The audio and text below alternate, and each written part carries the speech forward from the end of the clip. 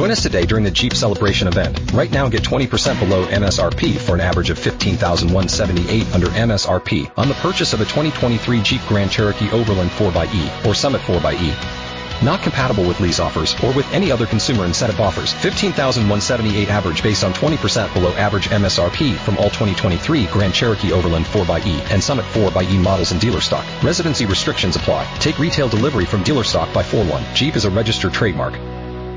This is Action Sports Jags on ESPN 690 and ESPN690.com. Hey, Lamar Jackson. Can we please take it easy? I only have so many gift certificates going around right now, and I have to get you another one for your performance last night for my fantasy football team, being the general that you are. 5 touchdowns. I don't care about the 212 yards. Yeah, that's not a lot, but I don't care. 5 touchdowns. Definitely the top right now to be the MVP of the NFL. And just another reminder of why the Baltimore Ravens, I believe, are definitely the team to beat in the AFC, even though I still have the Patriots going to the Super Bowl for my original prediction. Joined today by Action Sports Jax. Marcel Robinson ended up trading out Brent, so unfortunately not a lot of golf talk today. But I think as far as the aesthetic is concerned, we upgraded ourselves a little bit. Marcel, how we doing, man? You know, I was told there needed to be a little bit more swag and a little bit more style in this seat. Okay. So I just figured I'd slide on in and offer what I could. So for those watching at home, you can see obviously what he's rocking right now. For those just listening, let me go and paint a quick picture here. I see we're rocking some pink today, a little baseball long sleeve shirt. I respect it. But the glasses. I mean, you're kind of the man known from Action Sports Jax to rock the glasses all the time. Are those like Bret Hart glasses? Do you know what Bret Hart even is? I do. These are actually not, to be honest with you, I'm not even sure where I got them from. Okay. I am going to have to wind back a little bit. This is actually a coral shirt. Forgive me. 3/4 sleeve. To match my coral pants. Oh, I see. I didn't even see the pants either. And with the way the light hits, you know, a little bit of a coral tint. Okay. On the aviator shirts. And then the shoes, too. You got to show off the shoes. Just whites. Just regular whites. But, like, are those brand new, or do you just keep them really clean? Oh, I wash my shoes. You wash your shoes? Oh, okay. Yeah, every 2 weeks. I mean, have you seen my shoes? They've seen better days. But obviously, I'm leading off with a big story today, and that's Lamar Jackson to me, man. I mean, the guy's been doing it all year, and I get it. The New York Jets, nothing to write home about, but it's Thursday Night Football. Anything can happen. And in my opinion, Lamar Jackson showed why he's going to be the MVP this year. I mean, this dude is just incredible. I mean, it's so tough and it's so funny. Some people still say it's like something we've never seen before. Yeah. But we have, obviously with Michael Vick, which we'll get into later. But I mean, this dude is just, I mean, what do you do? I mean, opening drive of the game, 23 yards to break Michael Vick's record. I say he's going to get in the 6 plays. You know, he bobbles a snap and then turns it into a positive play. The dude is just unstoppable. He can throw, he can beat you throwing, he can run, making plays. That touchdown, his first touchdown pass on the goal line. Yeah. Just zipped it right off his fingertips. And listen, and I get it right now. I mean, obviously he's the hot thing. You know, that offense that they're charging, they're firing all cylinders right now, and they're the team to watch right now in the NFL. And I feel like sometimes we get so caught up in these narratives. I remember the Chiefs from last year with Mahomes, you know, breaking all the records. I remember the Rams from last year with the RPO offense, you know, kind of being the game changers that they were with Sean McVay. But at the end of the day, they didn't go to the Super Bowl, right? Well, I'm sorry, the Rams did, but they didn't win the Super Bowl. Right, the Patriots did. So I guess the main question here that I'm taking away from all this is, and once again, I'm saying the Patriots still going to the Super Bowl because I may have said it when the season started. But you can't deny that the Ravens have talent, and you can't deny that the Ravens are built for the playoffs. I guess the biggest question is, from what you've seen so far, are they the Super Bowl contenders? And will it be an upset if somebody beats them? I don't necessarily think it would be an upset just because we've seen this narrative before. Like you said with the Rams, we've seen teams blow through the regular season, and it just looks like, look, they're on a collision course to hoisting the Lombardi Trophy at, you know, the first weekend in February. But I wouldn't necessarily say it's an upset, but if they don't win it, I would be surprised. I mean, from what I've seen from them, they're clicking on all cylinders, both sides of the ball. This offense is just incredible. I mean, Mark Ingram's, you know, resurgence, so to speak. Sure. Which I can honestly say I didn't see coming. I mean, he wasn't necessarily, you know, a scrub in New Orleans, but. Well, let's be honest. I mean, he was kind of lost behind Alvin Kamara a little bit, right? Exactly. With that, and also, I mean, we got to give credit to that defense, man. I think with the addition of picking up Marcus Peters, they restored, a little bit of swagger that they may have lost in the past. Yeah. And on both sides of the ball, you got Lamar and the personnel. These guys are just out there having fun, and there are few things more dangerous than a team that's just coming out there having fun and beating you to sleep. And that's kind of a testament to who they are. Obviously on offense, they're very talented, but also on defense, right? Because you have a defense who lost a lot of key additions, right? Like they lost Terrell Suggs, they lost C.J. Mosley, and those guys are, those guys are staples on any team. Right. And the fact that I feel like the culture that John Harbaugh has established there in Baltimore, it's almost greater than the sum of its parts, where you can afford to lose a guy like Terrell Suggs. You can afford to lose a guy in his prime like C.J. Mosley and then replace those guys, and you're not going to miss a step. And for the most part, which is probably the biggest surprise to me, even bigger surprise than Lamar Jackson, is the way their defense is playing. Well, yeah, they give up some plays here and there, but overall, I think they're the real deal. And I guess going forward, we just compared it. We compared them to the Rams. We compared them to the hype of the Chiefs from last year. But to me, this is a different type of offense in the fact that they can beat you so many different ways. Yeah. And it's predicated off the run game. Now, I know you're saying, Austin, well, so was the Rams last year. I mean, Todd Gurley really got that offense going. There's a reason why the Rams aren't doing so well this year, and it might have a direct correlation to Todd Gurley not getting going in the first part of the season. But I just feel like, and of course, everybody can stay healthy here for the Ravens. I just feel like they have so many different ways to beat you. They can out-physical you. They can out-maneuver you. They have the speed. And I'm talking about they can run up the middle. They can run on the sides. They can do everything. And then there's such a well-oiled machine where it's almost to the fact of even like a great defense like the Patriots, even like if the Steelers for some reason would meet them in the playoffs, like I cannot see a team keeping up with them on defense. And then if you switch over, well, let's go back last year real quick to the Chiefs and Patriots, right? And even last year, the Patriots defense was pretty solid. The Chiefs played the Patriots the first time in the regular season, and the Chiefs had a field day on the Patriots, right? So the Patriots come back in the playoffs. They play at Arrowhead, and Belichick has, his genius game plan set up. And granted, I think the Chiefs still scored like 30-something points, and people would say, well, it was a good offensive day. But if you go back and watch that film, the Patriots did a great job of shutting down Mahomes for the most part, right? Right. So now let's think about this Ravens offense quick, where I just can't see any kind of team shutting them down to the point where they're not going to score 30-something points a game. And then guess what? Something that the Chiefs didn't have last year, something that the Rams maybe didn't really have last year as well, is they have a legit defense in Baltimore. So from that perspective, I think it's going to be just a clear road to the Super Bowl for the Ravens. And see, you just kind of got to my point a little bit about it too, because with the way the NFL is, and obviously the NFL has a funny way of figuring everything out. Like it's very difficult to beat a team the same way, obviously 2 times in a row, especially once you get to the postseason. Like you just said with the Patriots and the Chiefs, I'm sort of, I would probably say for the first half of the season with Lamar Jackson, I'm like, okay, I've seen this before.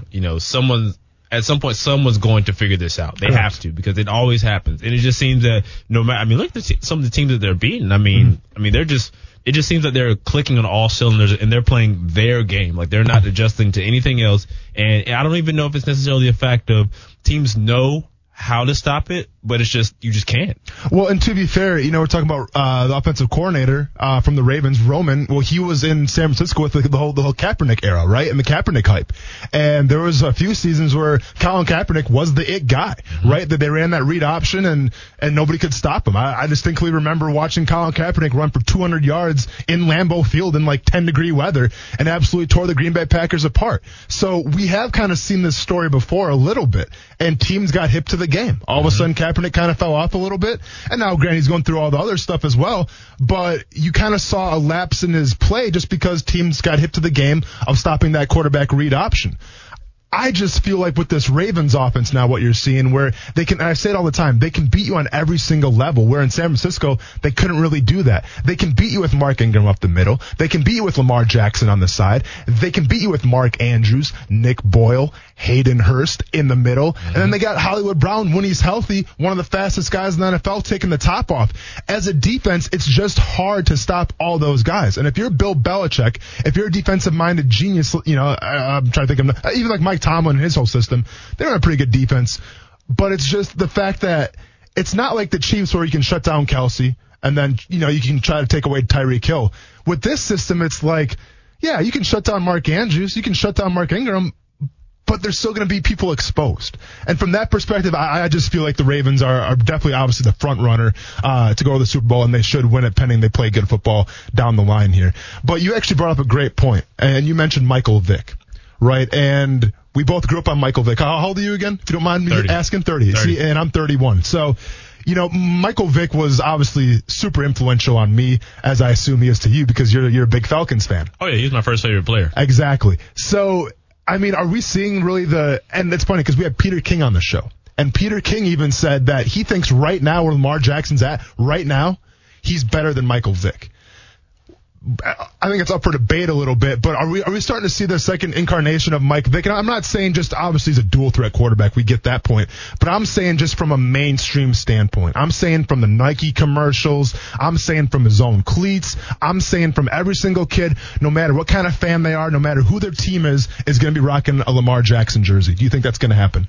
100%. I think Lamar Jackson is definitely the next coming of the, NFL quarter. Like one of the, obviously we have many. We have, Pat Mahomes and Russell Wilson still kind of hanging on, but I think Lamar Jackson is by far definitely going to be one of the new faces of the NFL. And in regards to, Peter King saying he's better than Michael Vick right now I'll be honest with you. I can make a case to say, yeah, he might be, honestly. I think that, just from what I've seen from Vick so much, he was always a great runner, greatest athlete on the field no matter who they play. But week in and week out, he didn't make some of the throws that Lamar Jackson is making. Like the play that Lamar Jackson threw on the sideline or the touchdown on the goal line, he scrambled out. Michael Vick's running that play. I'm beating you to the corner because I'm faster than you and anybody you have. I'm beating you to the corner. As opposed to pulling back and just, firing a dart in there. Yeah. I just feel like he's so in tune with the game as far as he's not trying to make more of what something is. He's obviously taking what the defense gives him because with Lamar Jackson, you have to give up something. Yeah. But I would say as of right now, and he does have a few more weapons. I'm not going to lie. I mean, Michael Vick had no work done. Algie Crumpler, Malcolm Jenkins, all those guys. But as far as is he better right now because he's so young in the game? I mean, we've barely seen him scratch the surface of what he can be. Yeah. I think it's fair to say that he might, be, exceeding what Vick was right now. And I'm going to say this. Lamar Jackson right now has something that Michael Vick never had. He has a chip on his shoulder. Because even when Michael Vick came out of college from Virginia Tech, people knew what he was. Of course. He was a bona fide quarterback, and he was a dual threat guy. He could beat you with his arm and his legs. But what was the narrative coming out of college for Lamar Jackson? It's that, he might be a little too small. He's a running back. He might be a running back. He might be a wide receiver. Hopefully he can do the combine drills at wide receiver. We don't picture him being a quarterback. So off that get-go, I feel like that put a chip on Lamar Jackson's shoulder. And you see it when he plays in the football game because, yes, there are times where he can run the ball. And there are times maybe where he throws a pass and maybe it's tipped or it's not completed where he probably could have ran it. But that's Lamar Jackson wanting to be a true quarterback. That's Lamar Jackson trying to show teams, you know what? You guys passed on me because you said I wasn't a real quarterback. Go ahead and check this out. 80-yard bomb to Marquise Brown. It is what it is. And I get it with John Harbaugh. I think nobody saw this coming. John Harbaugh came out and said, yeah, we had a good feeling about Lamar Jackson. That's why we drafted him. But you also took a tight end before Lamar Jackson, okay? You traded back up to get Lamar Jackson. Shout out to Hayden Hurst. Exactly. Oh, were you really? I was there. Right on. How was the party? That was a pretty good party. Good? Was it refreshments and everything going on? I can't divulge any information. Okay, can't divulge any information. But that's my point where, you may have knew he was special, but not that special because you didn't take him with your first pick. You tried back up to get him. That's fair. Whatever it is, though, Lamar Jackson definitely probably going to be the favorite for MVP. But don't sleep on Russell Wilson, though. We still got Russell Wilson coming up. It should probably be between those two, and we'll get into that a little bit later. But also when we come back, we got to talk some Jaguars, obviously. There's a reason why Brent Martineau's not here. He's in Oakland. So let's start breaking down that Jaguars Oakland Raiders game. But I want to keep the conversation going with Lamar Jackson, too, a little bit. Is his second year better than Patrick Mahomes' second year? We'll get into it. It's pretty cool. My favorite player growing up, but it's amazing, and I'm gonna cherish that forever. And we just gotta keep it going. Records meant to be broken, like he said. I heard him say that, and it's an honor for me to do it. So humble. That is Lamar Jackson from the Baltimore Ravens. So humble, but I guarantee deep down is like, F you for saying I wasn't a real quarterback. F you for saying I wasn't a real quarterback. F everybody, I'm out. Like, seriously, you have to put that kind of chip, and I guarantee he is right now. I mean, you kind of have to. If you want to play in the NFL, you have to have some sort of chip because you can never be complacent. I mean, Absolutely. If you don't remember, what got you to the position that you're in, then you're bound to be complacent and you won't be getting any better. If you're not getting better, you're getting worse, right? Exactly. And speaking of getting better or getting worse, we got the Jacksonville Jaguars traveling to Oakland here it's kind of like the Oakland Raiders / homecoming / going away party. I don't know what you want to call it, but it's going to be a giant celebration. Mm-hmm. The black hole is going to be in full effect. Have you ever been to Oakland before covering the Jags or not? I have not been to Oakland. Not for the Warriors game or the Raiders, to be honest with you. For sure. I'll be honest with you. Whenever we were doing our selections as far as which road trips we wanted to go to, I actually thought about this one, obviously with, them moving to Vegas and whatnot. Just because, you hear so many things about the Raiders, and part of it deterred me, but part of it also intrigued me, with the whole, and I don't know how true this is, but, with the fans throwing the bottles and everything. So I was like, I got to make sure if I go out there, I'm wearing neutral colors, 100%. Oh, without a doubt, man. And it's funny, Gardner Minshew's been on record saying that his dad's going to go out there rocking Jaguars jerseys. But I guess when you have a name like Flint, you can't be too worried about the black hole. Oh, have you seen him? No. No. Hey, I get it. Nobody's throwing any fades his way. For sure. But I'll be honest. Of all the places that I played, it wasn't the loudest place, but by far just the people in it. And this is more crazy than Buffalo, which I played in a couple times. Philly, New York. Oakland definitely takes the case. I have a soft spot for Buffalo because my very first away game was at Buffalo, and we pulled up to the stadium, and I kid you not, there was 100 people, and I'm talking kids, I'm talking grandmas and grandpas. It's a family affair. They're in a straight line, and they're all giving you the middle finger. Yeah. And they're throwing, they're throwing stuff at your bus. Sounds about right. I'm like, welcome to the NFL. I'm used to going to Austin P and to Tennessee State, and now all of a sudden we're in the real dogs with Buffalo. But it's a crazy scene. But obviously in Oakland, it's going to be a crazy scene as well. Let's get off the fans for a second, though. Let's talk about this Jaguars team real quick. The Jaguars are down DJ Chark. Yep, big loss. It was announced today that he's not going to be playing. It's obviously a huge loss in a battered Oakland secondary that I think is ripe for the picking, especially when you need a confidence game from Gardner Minshew. I think if you're Minshew's perspective, you have to show that you're the man for the job, assuming that when that new regime comes in. On paper, I'll be honest, from top to bottom, once again, I think the Jaguars may have the Raiders beat, but based from what I've seen, because it's not about the stats, it's not about the paper, it's about what you've seen on film. And what I've seen on film right now from the Jacksonville Jaguars, especially the past 5 weeks, is a team that cannot figure out how to stop the running back in the run game and in the passing game. And guess what? Raiders got a guy by the name of Josh Jacobs. Now, he was out last week. He had some kind of shoulder injury. Yeah. The smart money would probably be to rest him this week because you're a pretty big favorite. You're a 6.5-point favorite right now to beat the Jaguars. And you have capable backups. But at the same time, you want that guy to win Rookie of the Year, and it's against the Jacksonville Jaguars. Might as well pad those stats a little bit. What do you see happening in this Raiders-Jaguars game? I wish I could say that I was confident about the Jags obviously going over and winning because they should. The Raiders are, look, the old saying, you are what your record is. Sure. But I don't think the Raiders are actually a 6-7 team, to be completely honest. I think they're probably closer to being, 4-9 than 6-7.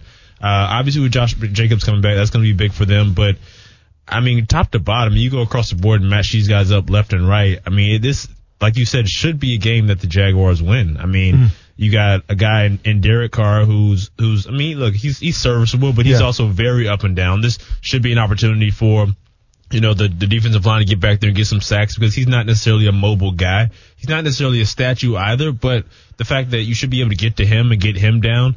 The secondary should be able to kind of, get their hands on some balls. But my biggest thing with the Jaguars is that it's not a matter of what they can do. It's a matter of what they actually do. They've played a lot of teams where they should have had success, and this is another one, but for whatever reason, they just don't. And obviously it's one of those things where, I don't believe they're quitting. Obviously, you're a football player. You're out there. No, man. That's one of the biggest words that I hate to hear. Is someone's quitting on a football field. And you can't. It just doesn't happen. And that you can't be for two reasons. One, that's the quickest way to get somebody hurt. If you're out there playing 50 and I'm out there 100, we're coming, head to head. It's game over. But Is there anyone that doesn't think Josh Jacobs is going to come back from being hurt and go for $150 right now? I mean, they just cannot stop the run to save their life. And and any team, if they can run the ball on you at will, they're more than likely to win the game. And here's the thing: we're going to do our 6-pack of picks later here. And I'll tell you right now, spoiler alert, I'm not picking the Jaguars, because why should I? Why should I pick a team who has absolutely been abysmal the past 5 weeks against the running back? And why should I pick a team who hasn't made any type of coaching changes, who actually lost some guys on defense? Why should I pick that team? It'd be one thing to say if there were some coaching changes, whether it was the head coach or defensive coordinator, and maybe, for instance, let's say they got rid of Todd Wash this week, and maybe Dom Capers comes in, and maybe he throws a little wrinkle in the game, right? Maybe he goes a little more 3-4, that's what he's accustomed to doing. Well, at least teams wouldn't have that scouted. But what I'm making my pick off, and what I'm making my prediction off, is what I've seen the past 5 weeks. We know who the Jaguars are. And maybe that they play that game where they're just out of their minds and there's a lot of things that can go on unexplained. I don't see it being this game.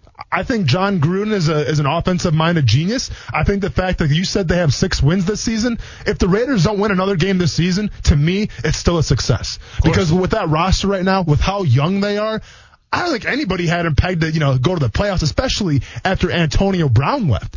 So credit it up to the offense, credit it up to Gruden, doing the whole culture thing and making sure the guys are ready to play, whatever it is. But the Raiders are playing some decent football.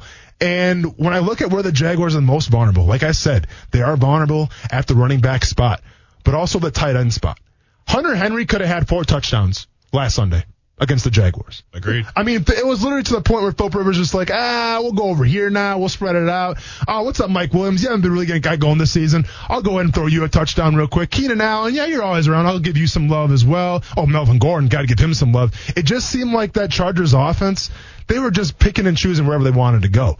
And when you're talking about picking and choosing, well, the tight end position, which I think this guy, Darren Waller, is a top 3 tight end right now in the NFL. He's playing like it. And why we're still waiting to hear who the NFL Comeback Player of the Year is going to be, to me, it's obvious right now. It's Darren Waller. If anybody watched Hard Knocks, you know what I'm talking about. Yep. This guy came, out of a drug rehab facility, shows up to training camp, and now is one of the best tight ends, in the NFL. And, oh, by the way, he signed like a very mediocre deal for I think two years.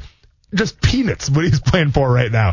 But props to him, obviously comeback player of the year. But he's a guy, if you're the Jaguars defense, you have to watch out for. And where I think the Jaguars right now, and don't get it twisted, there's a liability at a lot of spots on that defense. But where they're most liable, obviously, it is the linebacking core.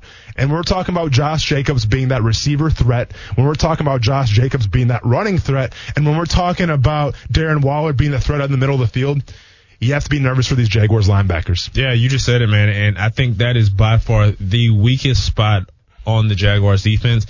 And it's simply just because of, one, they haven't gotten consistent play. I mean, you got guys plugging in and out, whether it's, Najee Good had some spells. Donald Payne's in there now. Joe Giles Harris is in there. Leon Jacobs. They just haven't gotten consistent linebacker play. And I mean, in the type of defense that they run, especially when they're in that base cover 2 shell, if your linebackers aren't playing, essentially the entire middle of the field is open, especially when your defensive line isn't getting any push. They're not, dropping any DNs to pick up in the flats. I mean, the D line is coming after you. And if they're not getting pushed, if you don't have any linebackers, I'm sending wide receiver out, and I'm running, tight ends, I'm running running backs. Everything goes through the middle of the field.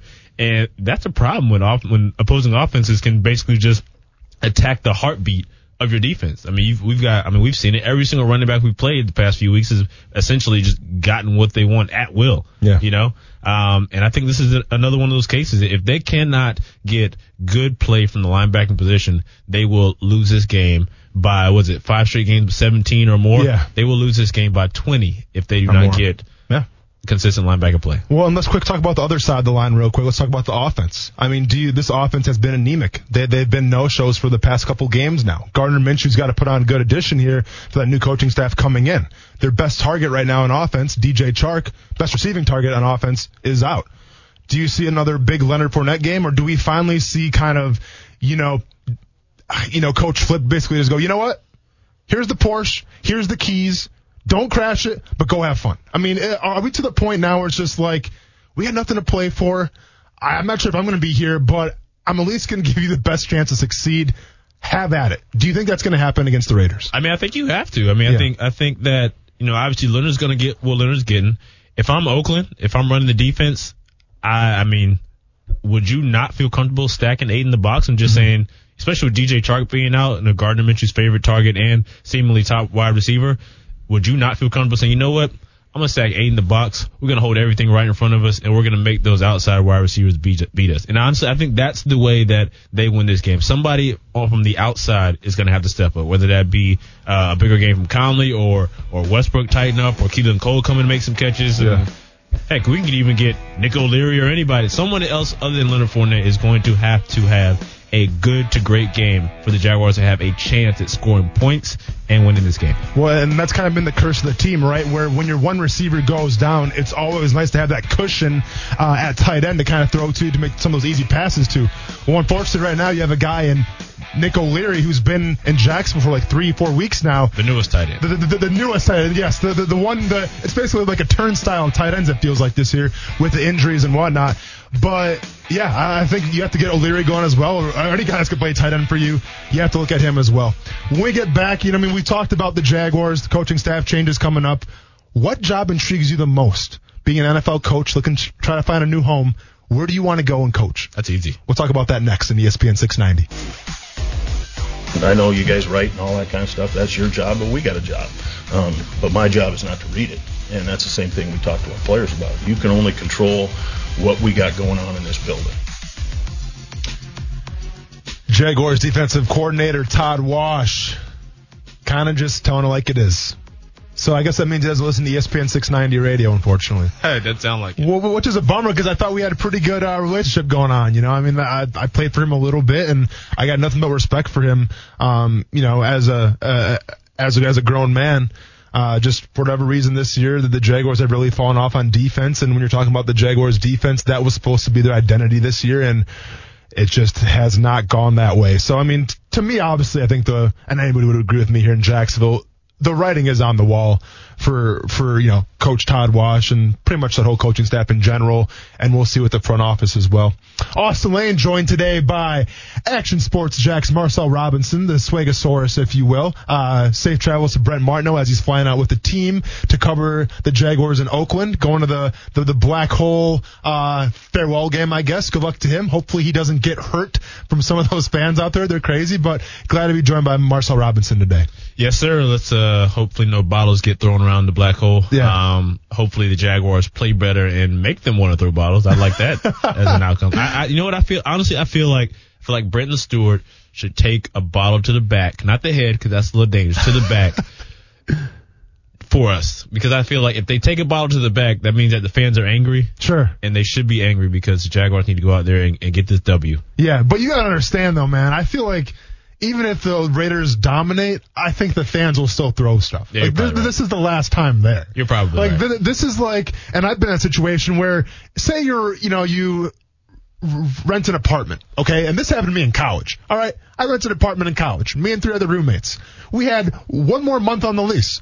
What did we do the last month? We threw a giant going away party. We didn't care anymore. Hey, we didn't care anymore. Everything got checked out. I didn't have any other deposits to worry about. I'm like, oh. You're gonna give back my deposit? You're not gonna keep it? That's your loss. And we tore that place apart. Spoiler alert. You got that letter? Well, we can get a letter, but the floor might have been sunk a little bit because we threw that big of a party. So from that perspective, that's what I see happening from the Raiders fans, where either they're gonna come out, they're gonna play good football, they're gonna win, and they're gonna tear the place apart, or they're gonna be so upset in traditional Oakland fashion where they're so upset where they're going to throw stuff as well. My only point is the fact that I'm a little bummed that Brent didn't offer me to come with just for a little security backup. Now, I wouldn't work that game. I would just be there in case things popped off a little bit. See, that might have been a problem. I think we've got the security detail handled. Yeah. we got 53 guys wearing black and teal who I think have our backs. I like your while style. We're on the plane. Well, speaking of 53 guys, we got to talk about who's going to be the new coach coming in next year to coach those 53 guys. And when we look around the NFL right now, and this is an interesting exercise that I did, I actually did this exact same exercise with Nick Foles. Basically what I did, and this was back when we were at for the Players Championship, I broke down the possible candidates for Nick Foles to land, and I broke down each one. I said, where do you think is the best spot? Like, if you're Nick Foles, where would you want to go? And Brent and I both agreed Jacksonville. Now, granted, there's only 3 teams that were possible at the time. There were the Broncos, the Dolphins, and the Jaguars. Right. Got any more brain busters? That was pretty easy. This one's going to be a little more tricky. And what we're going to do here is I'm going to say, hey, if you're a coach, either from college or you're trying to get, you're a former NFL coach trying to get back in the game, what job intrigues you the most? Now, we have to use our imaginations a little bit because not a lot of coaches have been fired yet. Really, the only guy that's been gone is Ron Rivera.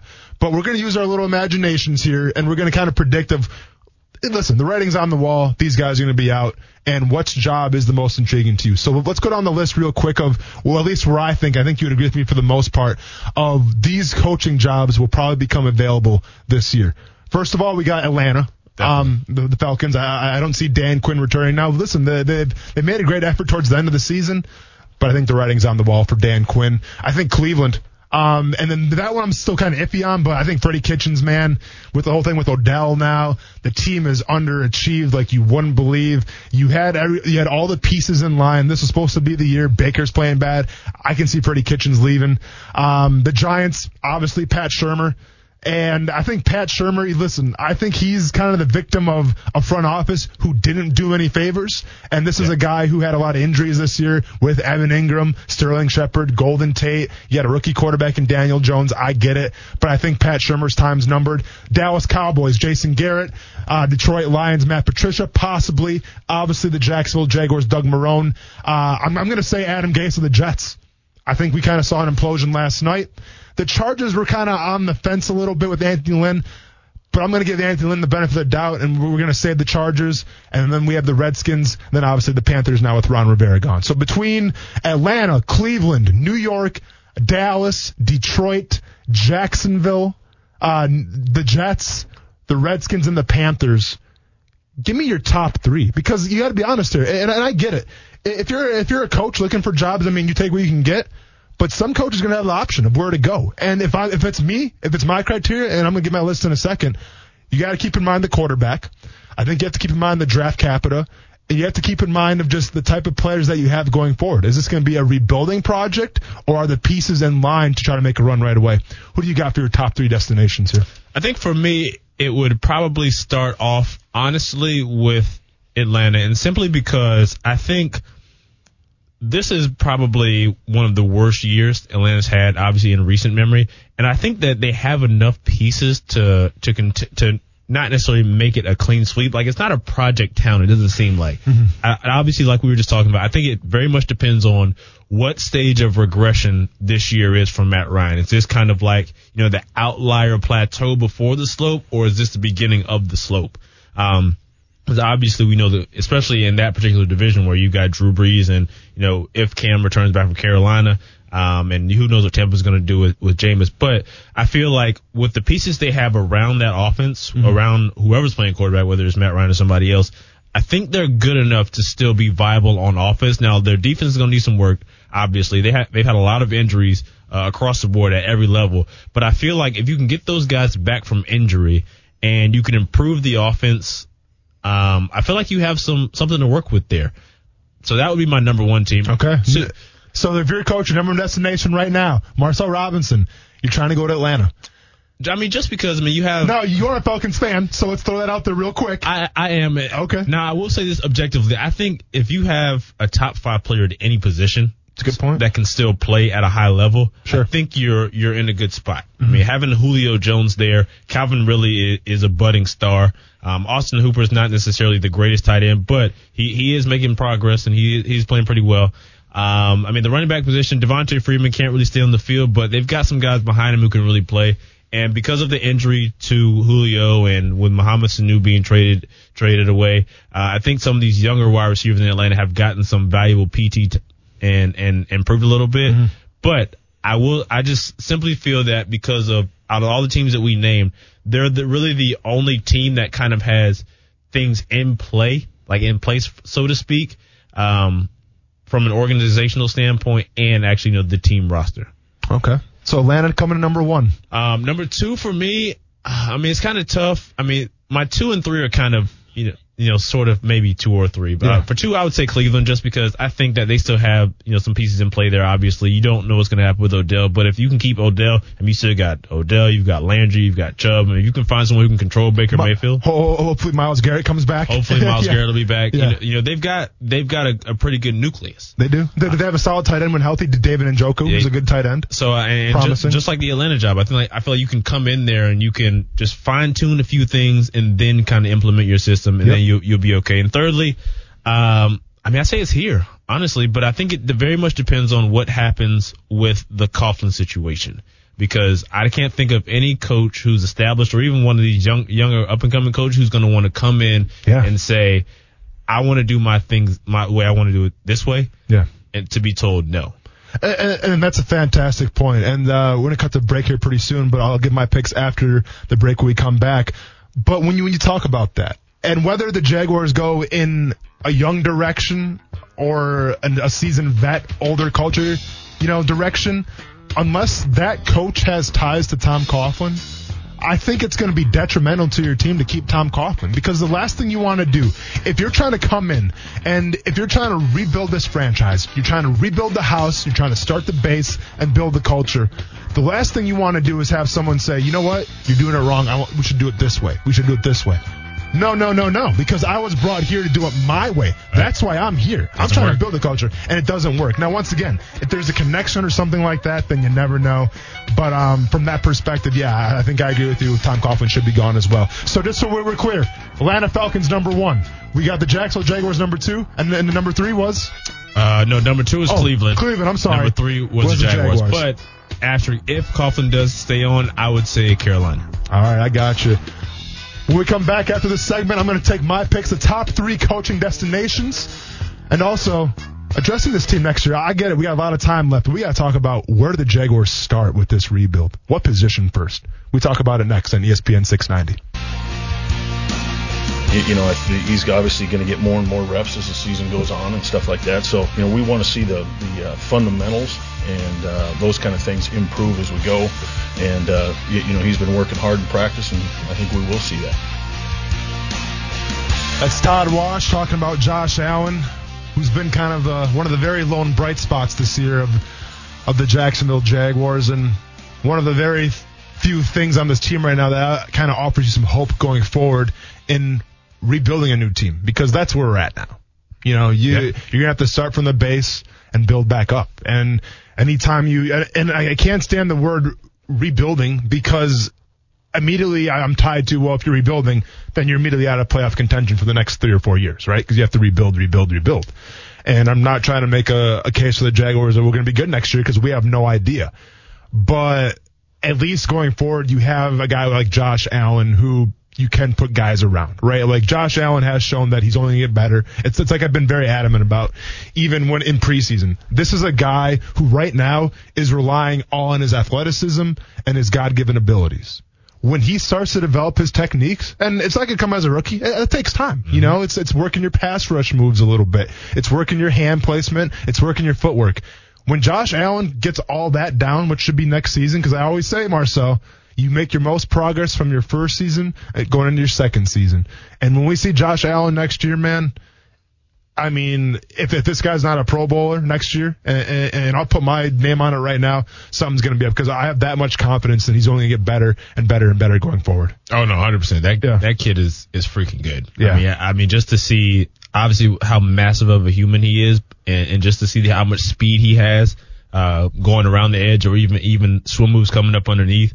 He can only get better. Physically, I think he's got all the tools. I think it's just like you said, once he figures out when to use certain, weapons in his armory, I think he's going to be a problem. Exactly. Well, if you listen to us the last segment, we're trying to break down what teams have the most intrigue. If you're a head coach in the NFL right now, or you're trying to be a head coach in the NFL, what team do you want to go to? And I get it. Use our imaginations a little bit here as a point where we're assuming these guys are going to be gone. And the teams that we have on our list right now is Dan Quinn from Atlanta Falcons, Freddie Kitchens from the Cleveland Browns, Pat Shurmur from the New York Giants, Jason Garrett from the Dallas Cowboys, Matt Patricia maybe from the Detroit Lions, obviously Doug Marrone from the Jacksonville Jaguars, Adam Gase from the Jets, Anthony Lynn, we think, is going to be safe from the Chargers. Bill Callahan from the Redskins, and then obviously Ron Rivera is already gone. So from that perspective, and now it's time to give my top 3 things. Say I'm a coach, and I'm looking to get my toes back in the pool of coaching, whether I'm coming from college or I've already established myself as a great coach in the NFL. Where am I looking? And then the first thing that I talked about is the quarterback. To me, the quarterback, obviously, it's the most important position. So if I'm a head coach right now and I'm breaking these teams down, that's the first thing that I see. I see the Jacksonville Jaguars. I see Nick Foles and Gardner Minshew. Minshew intrigues me. I see, like you mentioned, the Atlanta Falcons and Matt Ryan. I like Matt Ryan. On the list right now, he's probably, of all these spots, or him or Dak Prescott, I would say he's probably the most legit quarterback still remaining when playing well. But you have to wonder, is he on the back 9 of his career? How many years does he have left?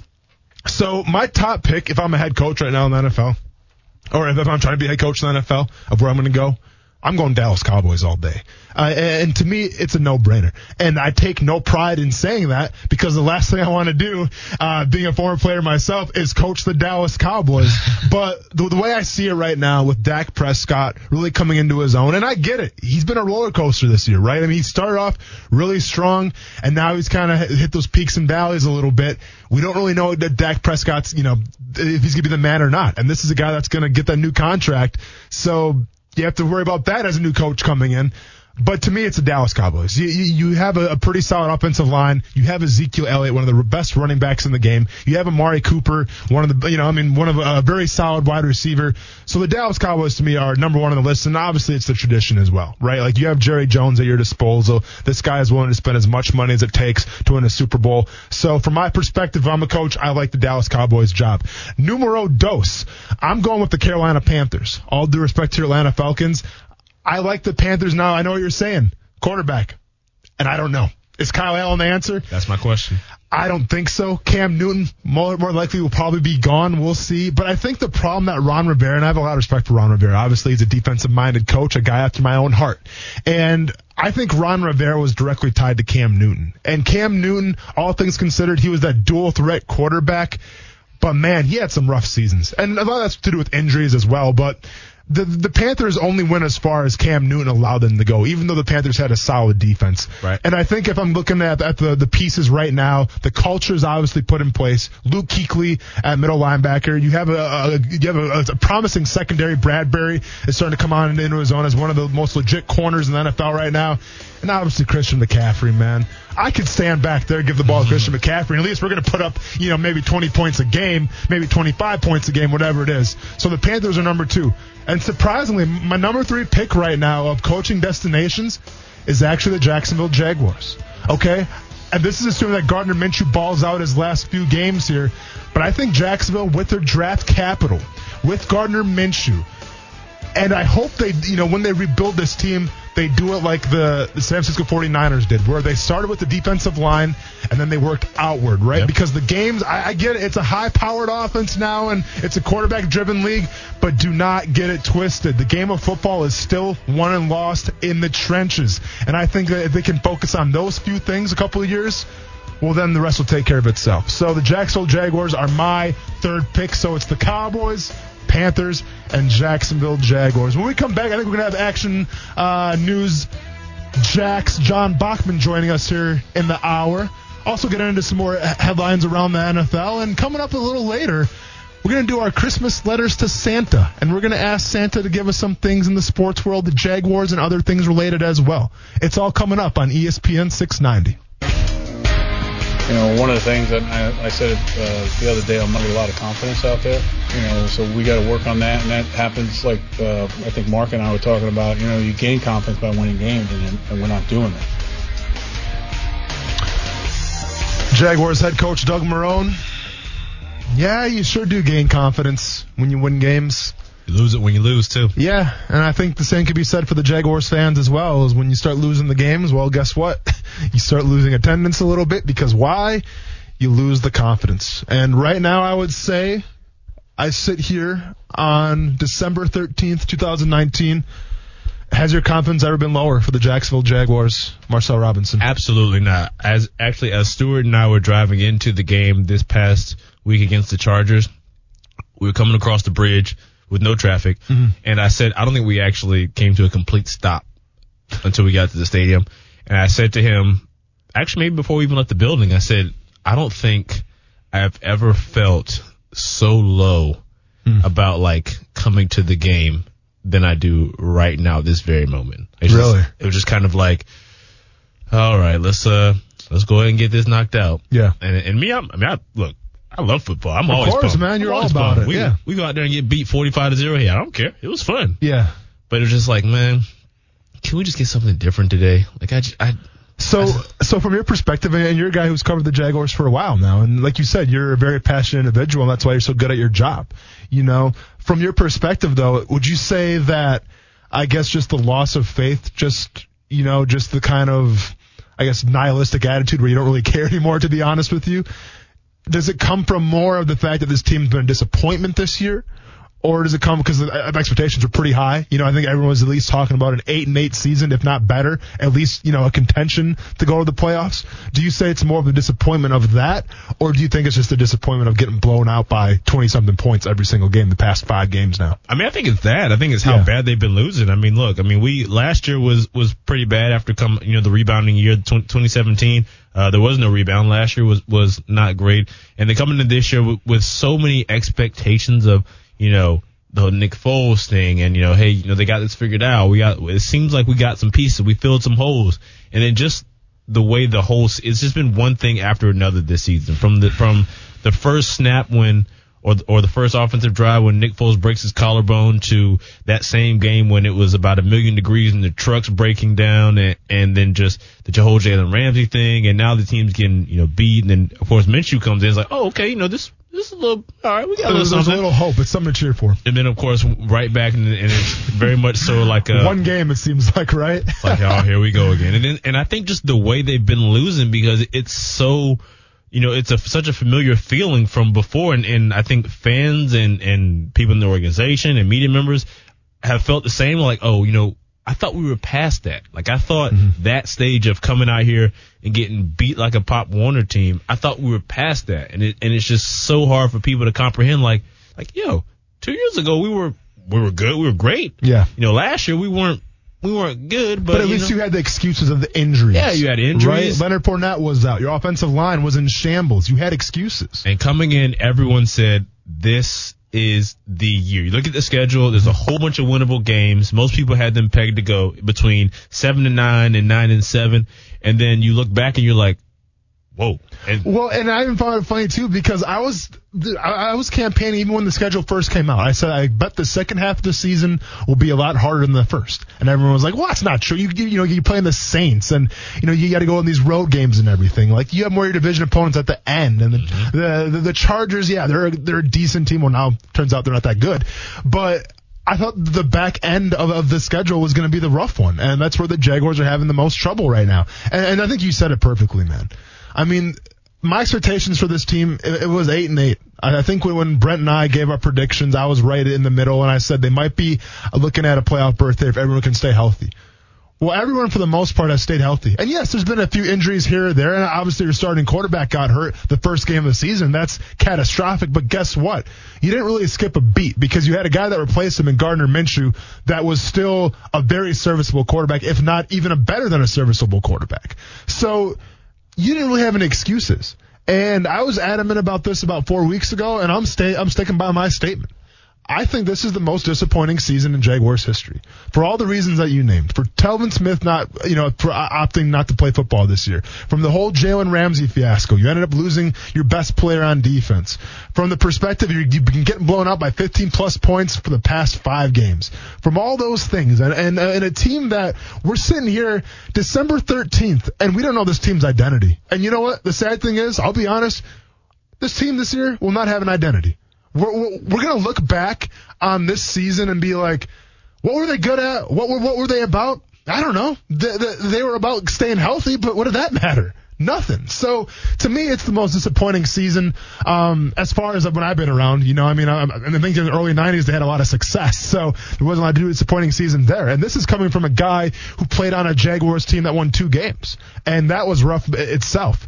But you could have a couple excuses from that season. You know, I mean, you threw in a young quarterback who may not have been ready to play. You don't have that excuse with the Jacksonville Jaguars because Minshew showed that he can play in this league. So, in my opinion, by far the most disappointing season. So, we're talking about the most disappointing season. Obviously, that comes with draft capital, number one. And number two, it talks about changes being made. And we can all agree the coaching staff here will not be here next year. Okay? And more than likely, I think the front office, whether it's Dave Caldwell, whether it's Tom Coughlin, I think they're all going to be gone too. So you're looking at a fresh slate, a clean slate. And if we're going to break this down, and I get it, and this is another sad thing, Marcel. There's 3 games to go in the season, and I'm already talking about what do you do to make it better for next season. But we're to this point now. I could sit here and break down the Jaguars and why people should turn in to watch them, but I'm not going to lie to people. I'm going to say watch Gardner Minshew. Hopefully he can keep his starting spot going into next season, and that's about it. Watch Leonard Fournette, maybe do his thing, earn that Pro Bowl. But besides that, man, it's not a lot of stuff to be positive about. And I get it. I'm not the most positive guy. That's more Brent Martineau's job. But I'm not just going to cling to some straws that aren't even there. I'm not going to BS people on the radio. So from that perspective, going forward, going into next season, going into this draft, what do you got to do to fix this thing? And I guess my question to you, Marcel, is where do you start? What position do you start with first? I mean, honestly, I think me and you, we have the same mindset. The game is won and lost in the trenches on both sides. Yeah. And I would say, for me personally, and I know it's not the sexiest of picks, I know it's not what the Jaguars faith to want to hear because we say this every single year, you have to start by finding some answer for that offensive line. I mean, it's one of those things where if you can't score points, you can't win. Yeah. And if you can't protect, your quarterback to give him enough time to find an open receiver, or you can't block for your running back, he has to make his own holes, then you can't score points. And at that point, then your defense is going to break at some point. If your defense gives up 7 points and you score 0, you lose. Well, and it's funny because the dialogue last year and then the storylines last year going in the draft was obviously there was rumors that they're looking at Jonah Williams from Alabama, right? Mm-hmm. Like he was the top tackle. He was a swing guy. He could play him at both positions, but he was the dude. Now, Juwan Taylor, there were some rumors that he'd go first round too. Luckily, he followed the Jaguars in the second round. So be it. But I was the guy on the show saying, no, Jonah Williams, absolutely not. You know why? Maybe he's a good tackle. We don't know yet because he got hurt in training camp. Right. So we don't know what he's capable of yet. But I was the guy like, no, that's not a sexy pick. The pieces are in place right now. Let's go after a receiver. Let's go after a tight end. Well, Josh Allen fell to him, and I'm not mad at that pick whatsoever. I don't think any Jaguars fan is mad at that pick. But I'm the guy that I want to go sexy, man, because we're all set up. Offensive tackle, yeah, sure, whatever. But no, we're good. Well, now here we are. And that has to be addressed as well. If it's me personally, and I agree with you, it has to be rebuilt through the trenches first and then move outward. I think the San Francisco 49ers did a great job of that. The 49ers did that without even having a quarterback. When that was all put in place, what did they do? Then they got Jimmy Garoppolo. They said, Jimmy, come play for us. We have the pieces for you now. Let's be successful together. And guess what? They're pretty damn successful right now. Time will tell. If it's me, and I get your point, offensive tackle, and assuming it's going to be a top 10 pick, obviously, or you pick him in the later rounds, the later first round, I'm going defensive tackle first. Calais Campbell, we'll see. This is a guy who's, let's be honest, he's showed a kind of a slower step this year. I think he's lost a little bit. And I think going forward with whoever you bring in as a new regime, it starts in the trenches and it starts on defensive line. And defensive tackle, I know it's deep, but there's some talented defensive tackles out there in the first round that I can see playing for the Jacksonville Jaguars. You have the bookends, which is very rare. You have Yannick Ngakoue, pay him, and you have Josh Allen. Now, tighten that stuff up a little bit with another legit defensive tackle. When we come back, we got Action News Jax. John Bachman joining us. Johnny B. Talk all things sports, maybe some Jaguars. We'll talk about who the Vikings playing this week. We'll get into that a little bit later higher on ESPN 690. That's gonna. Whenever I was around Coach Madden, I was always like, man, this is the guy that had the video games growing up, So when I met Coach Madden for the first time, that was a pretty surreal experience for me. Obviously Coach Flores, still is involved in the organization a lot and is around a lot, so that was a really neat experience. And honestly, probably the best of all was, I call him Coach Davis, but when Al Davis was alive, just being around him as a 27, 28, 29-year-old guy that's getting your foot in the league and it's your first position job. It's just, it was an unbelievable experience to be around him. Jaguars offensive coordinator John DeFilippo talking about some of his idols in the coaching game. Joined by Action Sports Jax, Marcel Robinson. And listen, in the 5 o'clock hour, we're going to share our basically our letters to Santa of what we want to happen in sports. You know, we've all been good boys here, so hopefully we can see some of these things come to fruition. Brent Martineau is traveling to Oakland right now to cover the Jaguars, but he may also be asking Santa Claus for a gift because Marcel Robinson has proceeded to take Brent Martineau's microphone, unscrew it, and pretty much break it, and now he's holding it in his hand like, I don't know, like you're like a DJ or something, I guess. I mean, it can be reassembled. I just, unscrew here, knock there. I'll fix it before he gets back. Take us through the thought process here, because for those that are just listening at home and not watching, the way I have it set up is I have like the traditional radio setup where I have it's like an arm coming across my computer screen. So I feel like I'm Howard Stern, right? I can rotate, I can shift, I can do a lot of things, and I can sit back and be casual. It's what I'm all about, man. You have to be casual. Brent opted, for whatever reason, I think it's for the fact that when we have guests in the studio, like Action News Jax John Bachman joining us right now, when we have guests in the studio, I guess it's kind of hard to see over the arm. So Brent opted to take the arm off and go with a more old school setup where it's just like this tripod thing sitting on a, what do you call that? Just a stand? It's the Johnny Carson stand. It's the Johnny Carson stand. It's great. I love the classic look that Brent has over there. And now Marcel, listen, I don't mean to interrupt your train of thought. No, you're good, but man. I tweeted out a picture just now, Bachman and Jax, because what I am looking at right now is one of a kind. He's comfortable. He's got his mirror shades on, Very even casual. though we're indoors. I mean, I know these fluorescents are wild and crazy. He's got his full-on earbud things going, whatever, the headphones, and then he's just casually laid back, holding this broken microphone by the cord, just chill. Not even holding it straight on. It's just kind of half there. It's kind of like, how's it going? I mean, I'm Marcel Robinson. I just feel like, if I'm going to do this, I got to be me. Okay, but now let's be honest, though. Yes, you look very cool right now. I'm kind of jealous, not going to lie. You look very cool, but your arm's going to get tired. So you're immediately going to regret that decision of breaking that mic stand. Oh, just wait. No. We still have another hour and a half to go on the show. Good luck with that. Cool comes with a cost. I like that. Beauty That's is a quote pain. right there. Beauty is pain. I like his better, but no offense to you. Okay, I just wish I could pull that off. Let's be honest. But we're joined by Action News Jax here, John Bachman, and you heard in the segment John DeFilippo talking about some of his idols, in the coaching trees and things of that nature. And I guess a question for both you guys here is, and John, you follow football, you're an Iowa guy, you're a Minnesota Vikings guy, Marcel, Falcons guy, but obviously cover the Jaguars now. I guess as far as coaching heroes, alive or deceased, who would you guys want to just, sit down and have a lunch with or something and just kind of pick the brains a little bit? Oh, man. Well, I've got a lot of, greats.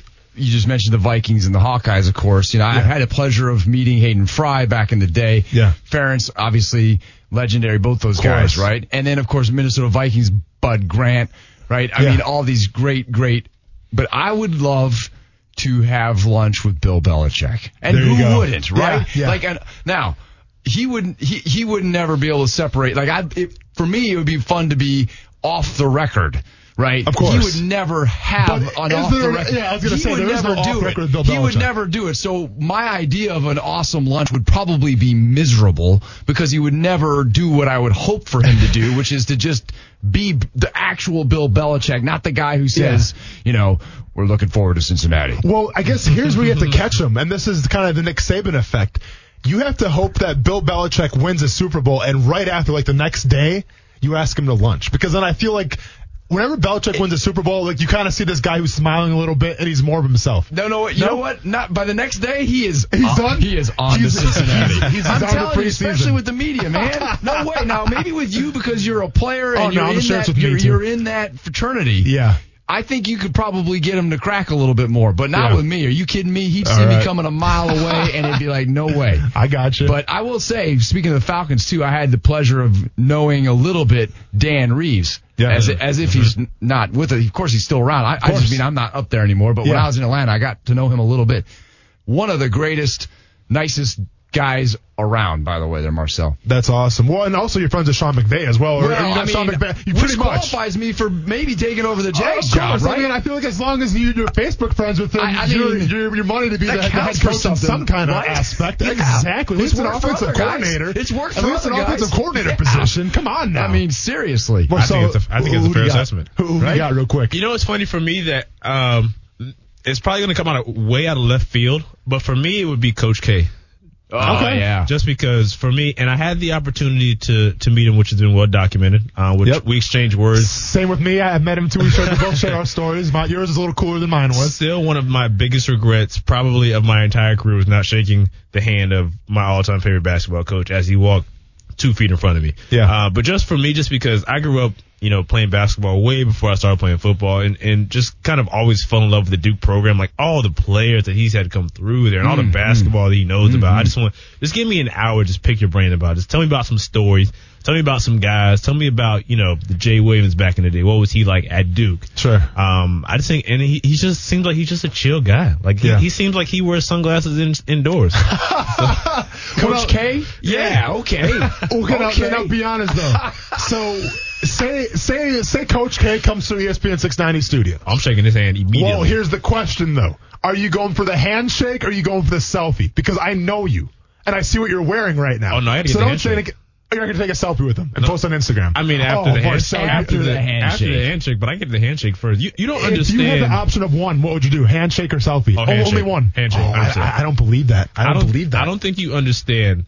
Out of my entire career, that is by far my one biggest regret. As he walked by, you guys have a safe trip back, Coach. Yep. You too, thanks. And like that, half a second as he walked by felt like an hour. It was like, do it. I have 2 Duke basketball stories to tell. Can I tell them both very quickly? You have time, man. Right, first of all, because I worked in Raleigh for 4 years. Yeah. So I covered the Duke UNC games every year. It was news. I mean, in that area, that's news, not just sports. It's news everywhere. I got there early during one of these games and stumbled into Cameron.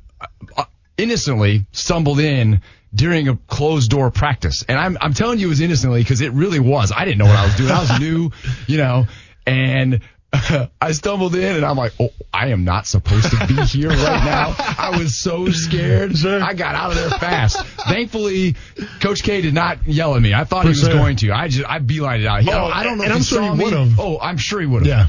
But, awesome. Krzyzewskiville is crazy, right? Yeah. So here's what I'll say.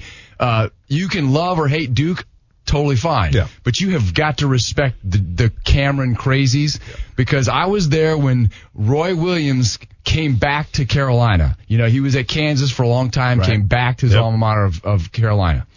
And the first game that he coached the Carolina basketball team back at Cameron Indoor Stadium, I was there for that game.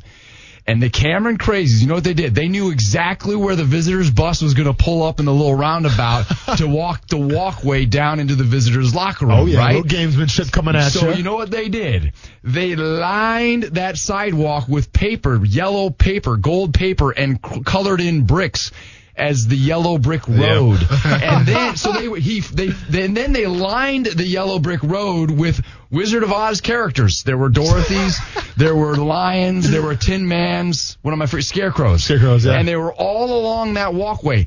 The team and Roy Williams had no other option to get to the locker room than to walk down the yellow brick road. And they all held signs up that says, Roy, you're not in Kansas anymore. Oh, man. It was awesome. Troll level. And I can't even remember who won that game. I can't remember. You have to go back and look what that game was. I don't recall who won that game, but if I had to guess, tell you what, it was Duke fans won that game regardless. Yes, they won the game for sure. And I'll let you, get to the stories at hand here in a second, but I will say this about the Duke Blue Devils, and I get it. You got the Christian Leitners, right? Even Grayson Allen, Jacksonville Zone, who I thought played lacrosse when I first met him, but I was way off. Have you ever heard that story? No. So I thought maybe you were referencing how he plays basketball. So we used to train at the same gym when I was in the off season. Okay. And I heard he had a scholarship. So you go, oh, dude, you're going to Duke? He's like, yeah, full ride. I'm like, very cool. And he was still in high school at the time. I go, lacrosse? And he goes, no. And then I'm like, oh, yeah, soccer, right?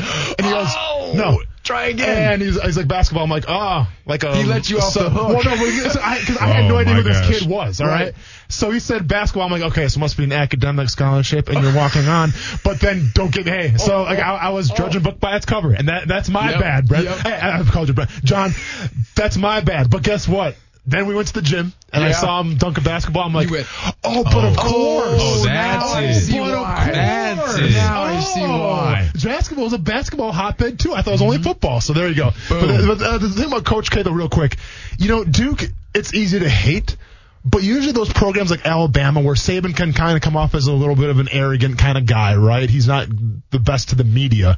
But Coach K, to me, has always been class. He's always been top class. So while you may hate the culture, you may hate the program, usually what's associated with that is the head coach as well. Belichick, obviously, with the Patriots.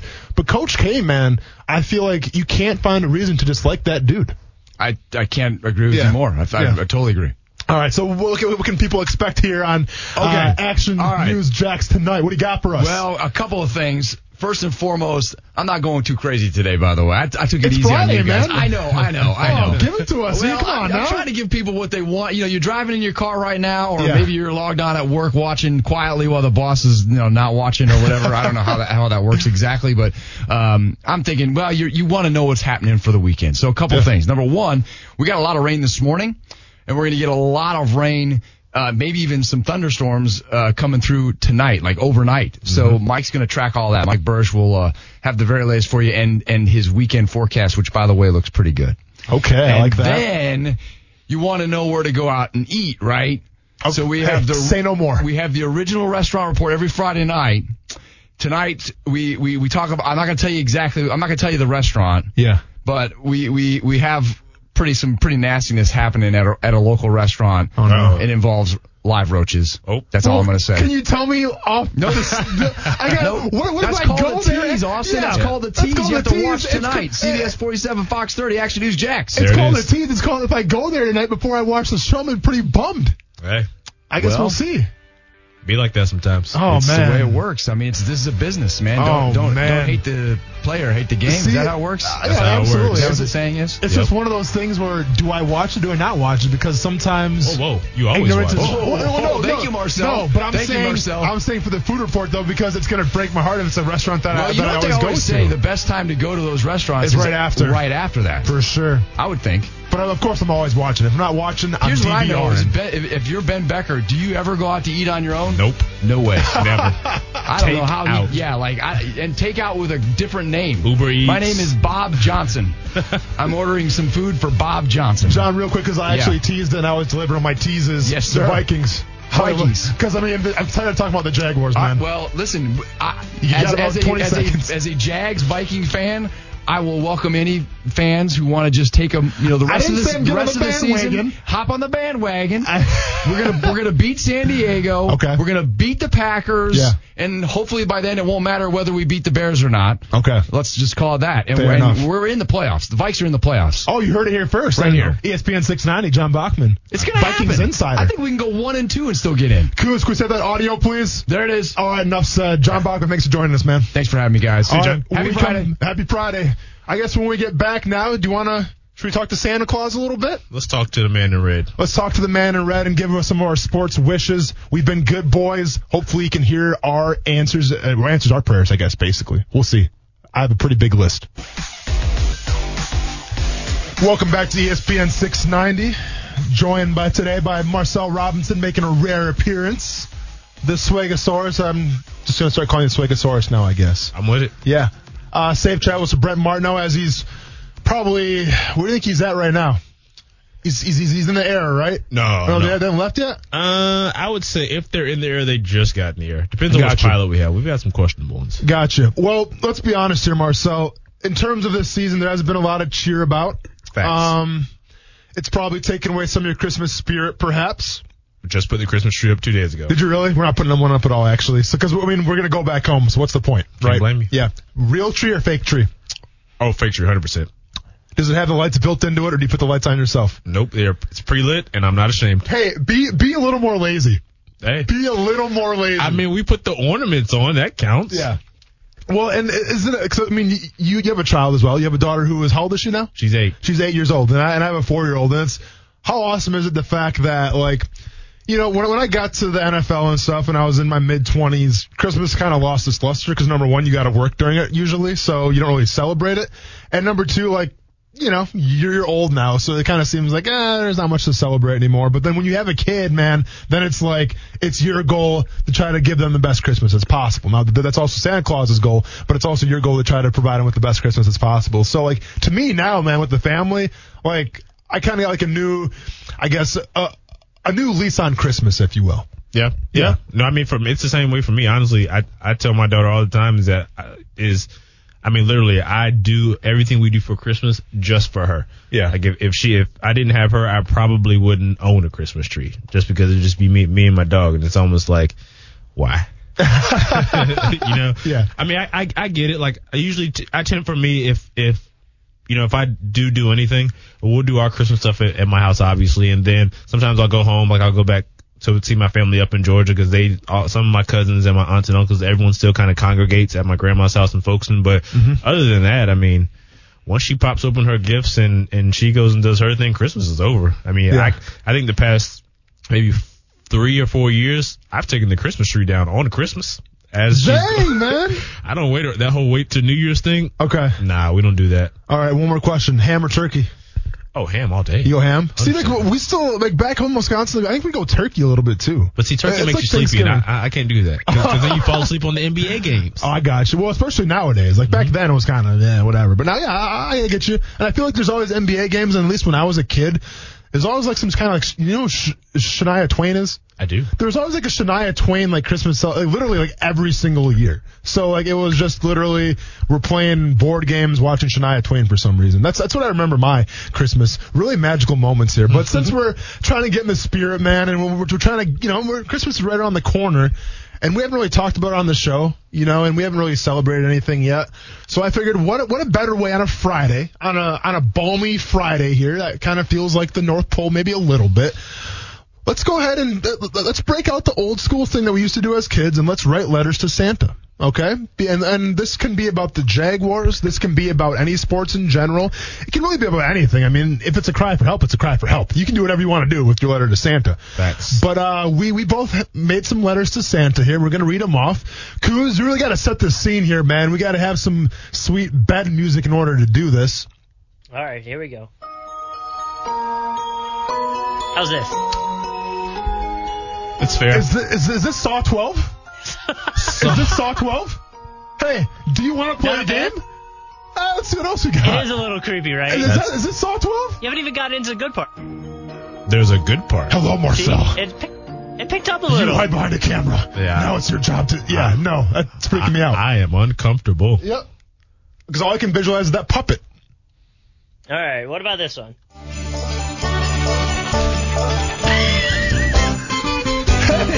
I mean, I know I'm from Folkestone, but we don't actually play banjos in the country. Hey, Jeez. who sang the song Devil Went Down to Georgia? It's right on the tip of my tongue. Okay. But this is not him. Well, you're from Georgia. That's what it sounds like. All right, okay, hit me with number 3.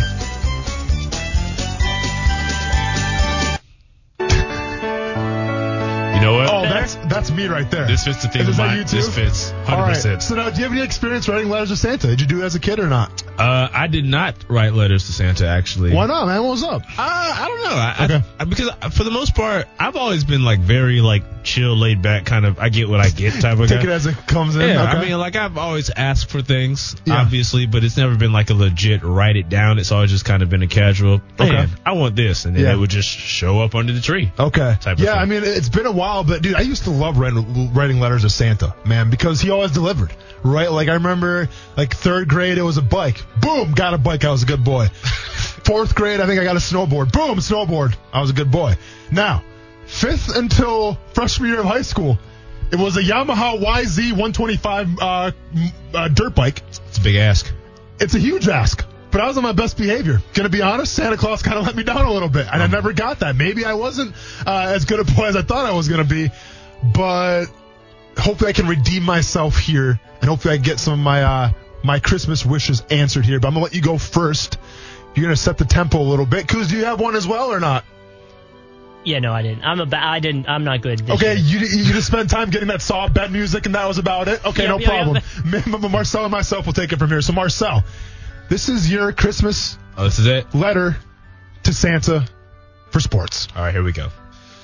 Dear Santa, as a loyal member of the Good Guys Club, I have just one wish this holiday season. I don't ask for much. I'm not asking for fame. I'm not asking for fortune. I'm not even asking for love. I simply ask that you please remove the curse that has been placed on football teams in the state of Georgia. It is a well-known fact that the Bulldogs and Falcons have quite the ceiling that just so happens to stop one step before the mountaintop. All of my friends have experienced the treasures of rooting for a champion. Whenever the Home Shopping Network sells championship gear, I change the channel because the tears just roll down my face. That whole 28-3 thing, This is a cry for help. not cool, Santa.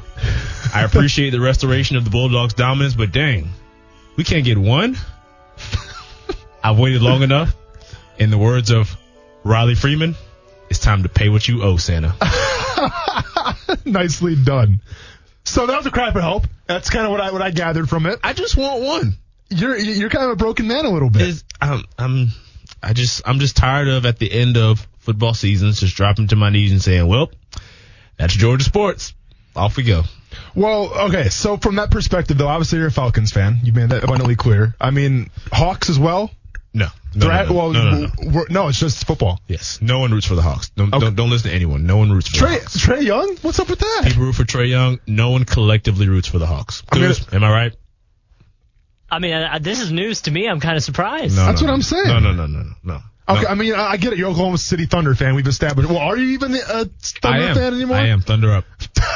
Thunder up. Even in the midst of our trials. Thunder up. Thunder up. All right. Yes. Okay, well, that was nicely done once again. That's all I want. More of a cry for help. But, hey, you didn't ask much. I just want a jacket from the Home Shopping Network that says Super Bowl whatever or National Champion whatever with a year on it. That is after I was born. Okay, fair enough. Now, my phone's getting ready to die, so I got to charge it in quick. Hang on. All right, Kuz, we got the music again. Don't do the Saw music. I want the wholesome. That's jolly. That's too jolly. I need something more somber. I need snow falling. I need tiny tots with their eyes all glow, finding it hard to sleep at night, Kuz. He needs Pop is driving trucks and left. This is like a Christian Christmas. rock Christmas song. Absolutely not. Can you just give me one that Marcel had? Oh, there it is. There it is. All right. Let's start from the top here. And by the way, you can kind of see where my head was at, where I start with Jaguars, I go on to other sports, and then I come back to Jaguars again because I'm super passionate right now about the Jaguars. Dear Santa, what's up? It's Austin. Long time no see. Thanks for not getting me the dirt bike that I wanted for the past couple years.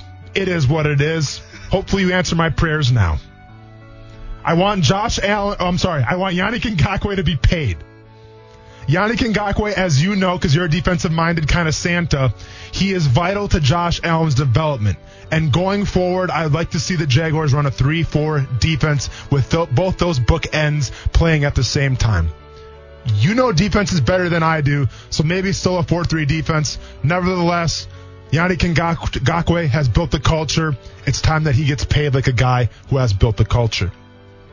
I want Gardner Minshew as the starting quarterback and no quarterback taken in the first round of the draft this up-and-coming year. Yes, including if Tua falls to the Jaguars. I think Gardner Minshew is going to be the guy going forward. We just have to give him some time. He has the swag, he has the leadership, and he's shown glimpses of brilliance. Let's build a team around him and see if he can sustain that for the whole season. Now I kind of go off the rails a little bit. I want Giannis Antetokounmpo, a.k.a. the Greek Freak, just to be happy. Oh. And if he's happy leaving Milwaukee when his contract is done this year, I'll be pretty bummed, but he's a great guy, and I can never be mad at him. So at the end of the day, just give Milwaukee one championship, and then if Giannis has to leave, so be it. I have nothing but respect for what that guy has done to the cities. I want the Jaguars uniforms to have a gold outline on their numbers. I know, I get it. We're tired of switching the uniforms back and forth because you can't establish an identity. But Santa Claus, you understand, you wear the red, you wear the black, and you have the gold outline. There's swag there. So let's go ahead and put a gold outline around the numbers. That way, they don't look like practice jerseys. I want the rebranding of the Jaguars defense to go from Saxonville to New Sac City. And in doing so, you can call either Josh Allen or Yannick Ngakoue the sheriff of New Sac City. I like it. For those kids listening right now who don't understand, New Jack City was a movie that your mom and dad probably grew up watching. Check it out. Make sure I think there's a lot of swearing, so maybe not. Check it out when you're over 13 or 14. Dear Santa, please give me Hunter Henry next year on the Jacksonville Jaguars. I understand the tight end spot is a necessity, but when you draft a tight end, it doesn't always work out that way. I get Hunter Henry's injury history, but at the end of the day, he's probably the best viable option. Give whatever that guy wants. Dear Santa, please give me a commercial with Gardner Minshew as Uncle Rico and Lamar Jackson as Willie Beeman. The marketing dollars there would be off the charts. For those kids listening, once again, who don't know who Willie Beeman is, he's from a movie that your mom and dad watched called Any Given Sunday. Once again, get your parents' permission to watch that movie. There is some bad words in it and also some adult situations. Understatement. Yes. Dear Santa, please get a beer-drinking bad boy in the PGA Tour so I can get pumped up about watching it again for Brent Martineau. Yes, Tiger Woods is cool, but he's on the back nine of his career. Give me more. If you don't give me that, then just let Brooks Koepka go full heel. Golf needs a villain. Give me a villain. And last but not least, and this is completely random, Dear Santa, please make a Broad Street Bullies movie and do it right. I don't care who stars in it. I think the story, and Kuz can attest to this, I think the story of the Broad Street Bullies is one that needs to be told. And I think if you can tell a story about the Ferrari versus Ford in theaters with Matt Damon and Christian Bale, you can definitely make a Broad Street Bullies movie. Santa, thanks for listening. Hopefully you answer my wishes. Oh, man. Hey, can you say entitlement from my end? I mean, that was a long list, right? You said it, not me. Santa's got a lot of work to do. That was a long list. And it was funny because I started out like just, I was going to go from the Jaguars and other sports. Obviously, the Milwaukee Bucks was in there. But then I just come like, the Jaguars, man. Like, they just get to me. So it was mostly Jaguars related. But hopefully, at least some of those prayers get answered. We'll see. That was a lot. Yeah. I mean, at one point I thought Kuz was going to have to re-rack the music track. I wasn't bringing it back. Yeah. But no, in all due respect, though, I mean, do you think Jackson going forward could be like Willie Beeman? I could see that. Yeah. Kuz, do you know who Stephen Willie Beeman is? You can be honest. It's okay if you don't. You ever heard of a movie called Any Given Sunday? Oh, you're so young. You're so young and innocent. He's steaming. Yeah, Stephen Willie Beeman. So he was basically like the dual threat guy in the football movie, and he reminds me a lot of Lamar Jackson, obviously. So, side note question: how many guys have you played with that have, how can I phrase this? Regurgitated their liquids upon coming into the game? Oh, talking about throwing up. Yes. Where is this coming from?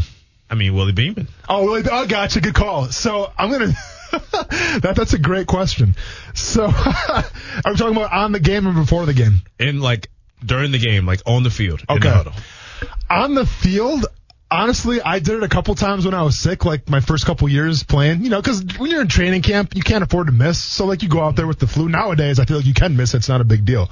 But especially here. Exactly. But back when I played, like, yeah, I mean, you'd be sick and then you'd go off to the side and do your thing.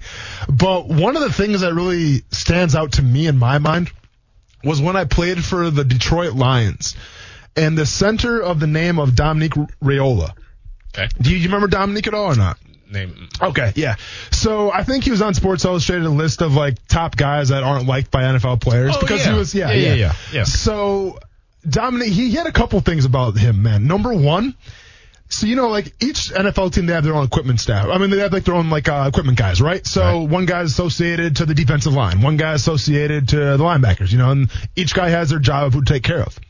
Dominique Raiola had his own guy. His own equipment guy. And that equipment guy's job, the only thing he had to do when we're going on the road for away games was he had to bring the speaker system. Now, when I say the speaker system, Kuz, once again, a movie that you're probably too old to remember. You remember the movie Back to the Future? Of course. You remember when Marty McFly, to start out the movie, plugs into that amp and like it blows him back and the speakers blow out? It's like giant amps. Yep. Those amps were literally in the locker room of our away games. And it was like the manager's job to get it all set up. So then like Dominic Raiola would like blast like, the Slipknots. He would blast the Korn. He would blast all like the kind of the hardcore kind of music and stuff like that. And literally, man, like to the point where your ears would almost bleed. And nobody, whether it was me who just got to the team, so I'm not going to say anything, whether it was Ndamukong Suh, whether it was Calvin Johnson or Matt Stafford, nobody ever said anything. But the reason that I bring up Dominic Raiola was the fact you said, tossing your cookies, throwing up. He threw up before every single game. And I asked him, like, dude, like, do you just eat bad before the game? Like, what's up? He's like, oh, no, this gets me pumped up. Like, I have to do this to get pumped up. And I'm like, okay. And he's like, truth be told, sometimes I try to and I don't do it. If I don't do it, it means I'm not going to play well. I'm like, wow, man, that's really no way to live, but so be it. I guess to each their own, right? But that was like his pregame tradition. Is he had his giant speakers that the whole stadium could hear during the pregame, and then he had to throw up. Okay. Yeah, there you go. I mean, I completely understand the whole superstitious thing. Yeah. I mean, when I was playing, I refused to wear shoes to the field, just like I would from the car to the field. Like I wouldn't put shoes on until I got to the locker room. So you walked in your socks? Yeah. And to this day, even playing flag football, I still do it. If it's cold or the ground's wet, I will walk from my car to the field with no shoes on. Time out, though. Okay, so say you're wearing socks. Yep. And Kuz, spoiler, we may go past this break because this is crazy. So you go from your car, you wear socks. Yep. Do those same socks get worn when you play then? Yeah. So you play football with wet socks. If it's wet outside, that's what happens. Hey.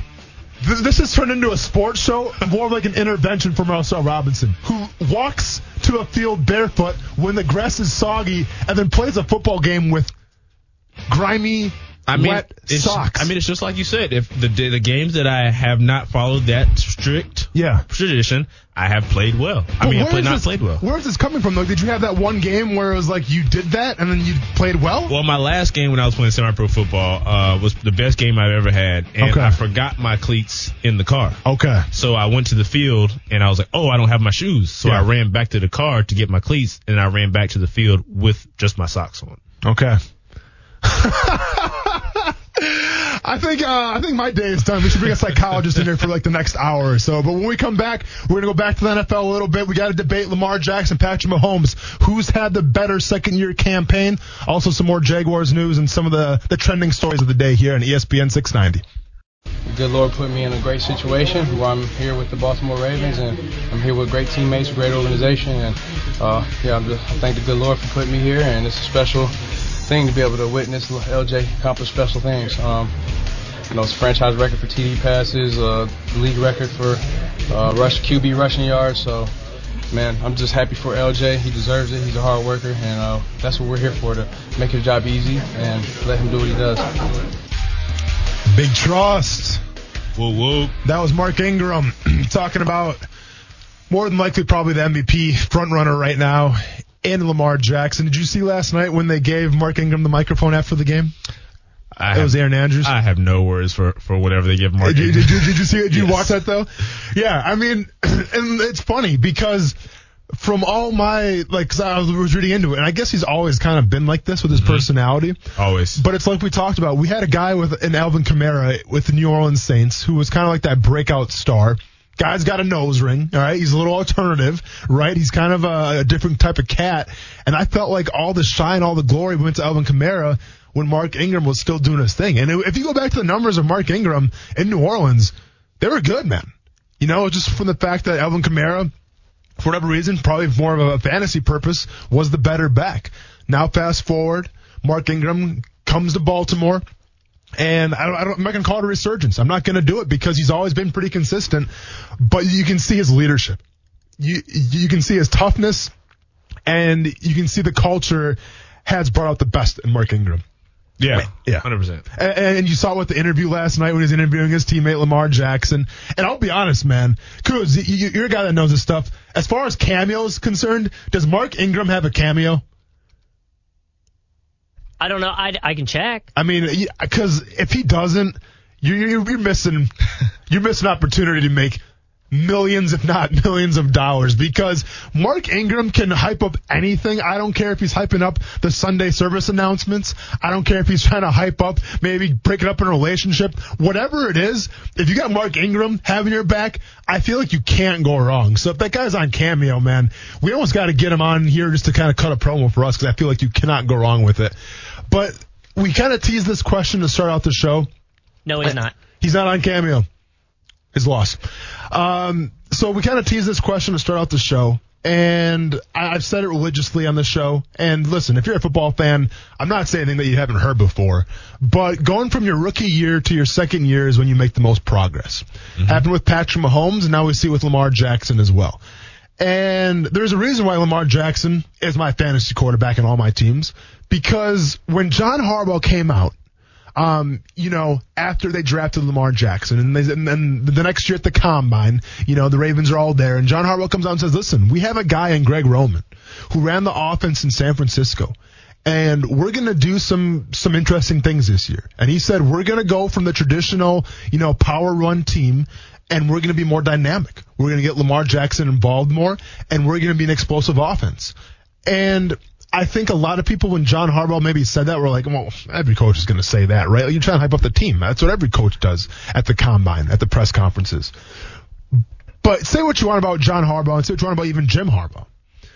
I think that you can't say I'm wrong when I say that the Harbaughs, they stay true to themselves. They're not going to lie to you. Right. So when John Harbaugh came out and said, we're going to do some new things this year, you know what? I believed him. And he was right. They're doing some new things this year. So I guess when we go off of Patrick Mahomes' stats from last year, and this was a guy who comes out of Texas Tech, I'll be honest, didn't know a lot about him. Okay. Obviously, Andy Reid was a huge fan of him. Obviously, the gym at the time was a huge fan of him because they kind of went above and beyond. They traded some guys away to get Patrick Mahomes. Now, it's funny because some of the draft experts were like, why would you get Patrick Mahomes? You have Alex Smith, at least a couple more years. He's serviceable. Why would you trade up to get a guy that's probably going to fall to you? Well, Andy Reid knew something that we didn't. And guess what? Probably one of the best decisions in Chiefs history, if not the history of the NFL. Yeah. So when we go back to 2018, and granted, this is Patrick Mahomes' second year, because remember, the first year, he got in a couple games late in the season, but Alex Smith was the guy. Correct. So we're talking about a monumental, groundbreaking type of year. He was the MVP. 5,907 yards, 50 touchdowns, and 12 interceptions. Now, obviously, the yards are great and everything like that, but the big thing is the touchdowns. The guy threw for 50 touchdowns, and Brent and I had a bet going on that I bet Mahomes would be over 40 touchdowns this season. Now, the injuries didn't help my case at all, and that's something that is what it is. But when we're talking about 50 touchdowns, 12 interceptions, and a quarterback rating of 113.8, that's pretty impressive. But my question to you, Marcel Robinson, with those numbers in mind, and let's be honest, last year at this time, Patrick Mahomes was the talk of the town. He was everywhere. Mm-hmm. He was going to change the position of quarterback. I think he's still doing that, but let's be honest. He's had some injuries this year, and with those injuries, I think people have felt like he regressed a little bit. But now enter Lamar Jackson. And Lamar Jackson right now, 28 passing touchdowns, 7 rushing touchdowns, 2,600 and some change in the passing yardage, and over 1,000 obviously just broke Mike Vick's record. So 1,100 yards rushing. Whose performance is more impressive to you? Patrick Mahomes of last year or Lamar Jackson of this year? See, it's kind of tough for me. If I have to pick one, I would probably lean towards Lamar simply because the steps that he made coming from last season to this season, I won't say they're leaps and bounds, but he's improved so much of what he was not necessarily deficient, but what he wasn't as great at last year. I mean, last year the book was what? They're succeeding because he's running the ball and he's not the best passer. Where he's come out this year and he's making every single throw possible. When it comes to Patrick Mahomes, last year, still, like you said, coming into the year, very much under the radar still a little bit. And then kind of as time went on, people were very much like, yo, who's this kid? Let me tune in a little bit. I was fortunate enough to see him, well, unfortunate because of the circumstance. But last year I was in Kansas City for the Jaguars game, and just to see his command over the huddle, and just especially with a young kid too. Right? The guy's still young, right? You know? I mean, it's by that point he probably had captured the team, taking control of it. But just to see kind of how in command he was, nothing rattled him. No situation was too big for him. I mean, a lot of that is some of the same stuff you're seeing in Lamar right now. Mm-hmm. But if, like I said, with the running aspect, of course, just seeing from how he's improved last year. I'm not going to sit here and say I remember Patrick Mahomes from his play during his rookie season, so to speak. But because Lamar Jackson was so much in the spotlight as a rookie and then went in and put in the work, teams knew some of what to expect. And now you definitely know what to expect. Mm-hmm. I think it's harder for teams to figure him out. Like we saw last year coming into this year, a lot of teams not necessarily have figured out Patrick Mahomes, but there's still a little bit of a kind of, okay, we sort of know what we're going to get. I mean, with Lamar Jackson, the fact that the dude runs a solid 4.5 is just a game changer. I mean, it's something that you just can't dismiss. Can't teach speed. Yeah, Patrick Mahomes is far from a statue. I mean, he'll move around and he'll make plays with his legs when he has to. Yep. But, I mean, it just seems that Lamar Jackson has improved his passing game so much from last season to this season that I have to give the nod to him. So, from your perspective, I mean, let's say for whatever reason the Ravens go to the playoffs and they lose, they'll have to bye the first week more than likely, but then they lose the first round after that. I mean, is that going to sway your decision at all? I don't think so. Okay. I don't think so because I think, to be honest with you, I think last year Kansas City had the better team overall. I mean, on offense, we have, Lamar Jackson has, of course, Mark Ingram this year. He has Hollywood Brown, Willie Snead he's throwing to, and he's got Andrews and Hurst at tight end. But last year, I mean, Tyreek Hill, game changer. I mean, is it fair to say Tyreek Hill and Hollywood Brown are kind of a wash? Maybe, but Tyreek Hill is probably Time will the best. tell. Yeah. Time will tell. True. Yeah. But, I mean, Travis Kelce, still one of the best tight ends in the game. Mark Andrews, though, is starting to become one of the bona fide tight ends from the Ravens. Very fair, but at this very moment, I mean, if I have to choose between probably the two. the best tight end in the game right now. Travis Kelce, and I mean, the dude's just good.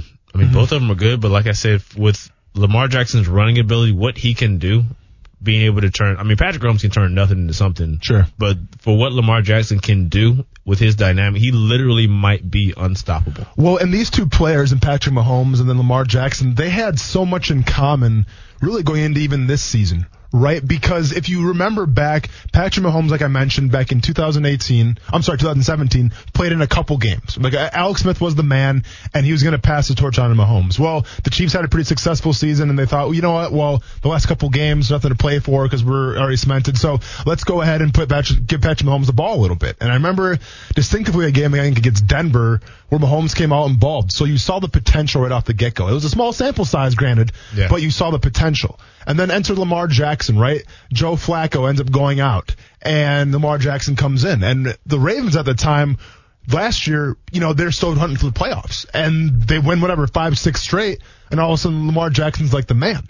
And we saw the small sample size with Lamar Jackson as well, but it was a sample size that was predicated on running the football. Right? Like, we didn't get a chance for him to showcase his arm because, well, they didn't really have to. Right. Running that power game worked really well.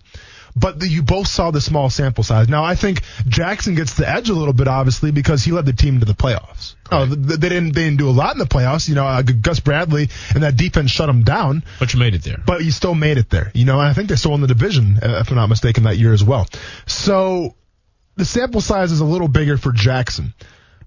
And also, I'll say this about Patrick Mahomes, and I agree with you. I'm siding with Lamar Jackson. I think Lamar Jackson's numbers this year, and more importantly, what he's been able to do as leader of that team, is more impressive than even Patrick Mahomes of last year throwing 50 touchdowns, which is a number you may never see again for the next decade or so. Mm-hmm. But the reason why I'm so impressed with it is because when Patrick Mahomes came into the season back in 2018, you knew what he had. You knew Travis Kelce was already established as a pretty legit tight end. You knew Tyreek Hill was very intriguing, a speedster, and he was probably legit as well. You knew Sammy Watkins coming over was already going to be the man. And you know that you had an offensive line. You also had Kareem Hunt at the time, who was one of the best running backs from a fantasy perspective in the NFL. Now, granted, Kareem Hunt ran into problems and everything like that, and he didn't make it through the season, but you knew you had all those weapons at your disposal. And with Lamar Jackson, even last year, you didn't really know what you had. Right. You had a bunch of running backs that were kind of built the same, that ran the same style, and with Gus Edwards. You had a receiving core with John Brown, who was the speedster. You had some decent tight ends, but you didn't really know. They were more of a defensive-minded team. Mm-hmm. So going into this year, the expectations for Lamar Jackson were just kind of like, well, I don't know, let's see if he can build off it. But there's no way he's going to be able to stay healthy with the way they're doing things right now. And if you look at the Chiefs' weapons right now, and I'll say this, Patrick Mahomes, taking nothing away from you, man, because you're one of the best quarterbacks in the league. Don't get me wrong. You're a former MVP, and you've earned it. But what's really going to tell the story of Patrick Mahomes going forward, and if he's going to be one of the elite quarterbacks of all time, is when those contracts start coming out. When Travis Kelce gets his new contract. When Mahomes gets his new contract. Tyreek Hill already got his new contract. But when they start dishing out all this money, and you can't have the same team that you're playing with right now, a la Aaron Rodgers, you're going to find out what kind of quarterback you is. Because right now, you're surrounded by a great quarterback and a great play caller in Andy Reid, and you're also surrounded by great talent at the tight end position, at the running back position, even though it's a little banged up right now, and obviously at the wide receiver position of the Kansas City Chiefs. On the other side of the coin, Lamar Jackson, the Baltimore Ravens, yes, you got Hollywood Brown, you got Seth Roberts, I think you got Willie Snead the fourth. Yep. Let's be honest. These guys aren't getting big contracts. Well, obviously, Hollywood Brown, we'll see. He's still a rookie. But the other receivers, in the grand scheme of things, they're just guys. Yeah, they're just guys. You're throwing the guys out there. Mm-hmm. You're throwing touchdowns to just guys. All due respect to those guys, but let's be honest here. They're not household names. Right. And from the tight end position, I get it. Mark Andrews could be the next Travis Kelce. Nick Boyle does a lot of things for them, as well as Hayden Hurst. Your boy from his draft party. They do a lot of things. But none of those guys, maybe Mark Andrews, are going to garner a top contract. Maybe Mark Andrews eventually. But Hayden Hurst isn't going to do that. Nick Boyle just got paid. So I think with what you see now, and Mark Ingram, of course, too, as well. We didn't know what Mark Ingram was going to be. We knew Mark Ingram was a good player. But we know he was going to be like this for the Ravens. So with all those things considered, you have to give the nod to Lamar Jackson just because going into the season, there was uncertainty. You had no idea what you had at the wide receiver position. You figured tight ends would be okay. You didn't really know what Mark Ingram was going to do. And all this thing runs to Lamar Jackson. So with all those uncertainties, all those unknowns, the one constant this year that's made that offense go, Lamar Jackson. So he has my vote as well. Yeah, I think that, like I said, with all that, because of, like you just said, with the people that he's throwing to, he's still able to, when need be, torch up a defense. And that's the scariest thing from a guy who last year, where you were never worried about him beating you with your arm. Your number one concern was, hey, if we can keep him contained, keep him from running around and running by us, we're okay. Well, just like last year with Patrick Mahomes, dude terrifies the secondary. He can make every throw. He can make a window out of no window. Yeah. And it seems like Lamar Jackson's doing a lot of that this year. He's making throws where you're kind of like, well, he wasn't doing that last year. And I think that's obvious, and that's just one thing where it's like you said, the next stage of his progression. Like, what's next? Like, he's already torching up defenses with his arm, with his legs, and he can make something out of literally nothing. You snap the ball over his head, he's probably going to cap it with a 15-yard run. Yeah. Patrick Mahomes, when he's like I said, he's mobile, and he will when he has to, but he runs, he's sort of like a Russell Wilson. He runs to create opportunities. He's running around to give his guys a chance to make a play. With Lamar Jackson, he does that, but he can also have, you know what? I'm the fastest guy on the field. I'm just going to run. I'm just going to go. Yeah. And I think ultimately that one ability is the one thing that gives him the nod for me. Yeah, and that's the thing. And then granted, it's a lot to do with the offensive play calling. It's the philosophy. But I feel like you put Lamar Jackson on any team, and the guy's going to be a weapon because his ability to run will always trump all, until at least for right now. We'll see how defenses respond to it. Defenses always respond. With Patrick Mahomes, you put him on the Dolphins right now. You put him on you put him on the Jaguars right now. How much does he elevate the guys around him? And now it's obviously a question that can't be answered, but it begs the question. So I agree with you with Lamar Jackson, but this is kind of my point, and this is what I want to get to here. So if history is an indicator, there's always that one guy coming from his rookie year to his second year that kind of has that breakout campaign, right? It was Patrick Mahomes, now it's Lamar Jackson. If we look at the quarterbacks this year that are rookies right now, and obviously Gardner Minshew's part of it, and this is what I want to tie it to. If we look at the quarterbacks this year drafted, you got Daniel Jones, You got Kyler Murray. You got Dwayne Haskins. You got Drew Lock. I'm going to put Ryan Finley in the list, too, because we don't know what the Cincinnati Bengals are going to do. And then, obviously, you have Gardner Minshew. Out of those 7 quarterbacks that I named, the history shows us, or at least the odds are showing us, that maybe one of those guys is going to have a breakout campaign and be the next big thing going into next season. If you were to say, and once again, the quarterbacks Kyler Murray, Daniel Jones, Dwayne Haskins, Drew Lock, Ryan Finley, Gardner Minshew, out of those quarterbacks, do you see any of those guys being breakout stars next year? I definitely think there are a couple there that have, the potential to. I mean, obviously, all of them have the potential to be. But if I was to go down the list and if someone were to ask me how many I thought had a legit chance of taking the next step, I would say maybe 2, maybe 3. Yeah. Gardner included, depending on, how the rest of the season goes and what happens around him and whatnot. But I think that, I think Kyler Murray has a chance just, from his athletic ability. I mean, I could see maybe not necessarily the same as Lamar, but a similar, type of progression, him coming in next year and still being able to use his athletic ability to create opportunities for him and people around him. But that's the other question. Who's going to be around him? Is Larry Fitzgerald going to hang it up? And is he going to have anyone come in to take that particular role? Honestly, I think Daniel Jones could take that next step. I think that we saw enough of him, and before the injury, to kind of show some glimpses that he has the tools. It's just a matter of, like you said, coaching and offensive play calls and getting him some guys around him that can make plays. I mean, he's not going to give you any Lamar Jackson or Patrick Mahomes type of jump, but I think that he has the potential to. I mean, and same thing with Gardner. I mean, the quarterback position is hard, man. You're only as good as the guys around you. Yeah. I mean, you can be. Well, and that's a great point. You look at Patrick Mahomes. He had the weapons at his disposal. You look at Lamar Jackson. We didn't know the weapons are going to be good, but now we're seeing those weapons around him are pretty legit. And like the names that you just named there, Marcel, Kyler Murray in Arizona. Dwayne Haskins, obviously. 0 weapons, really. Drew Lock is intriguing, with Cortland Sutton now and Noah Fant. And then to Daniel Jones, he has the weapons as well. It's like the guys that seem to have the success going in the second year, they have to have the guys around him.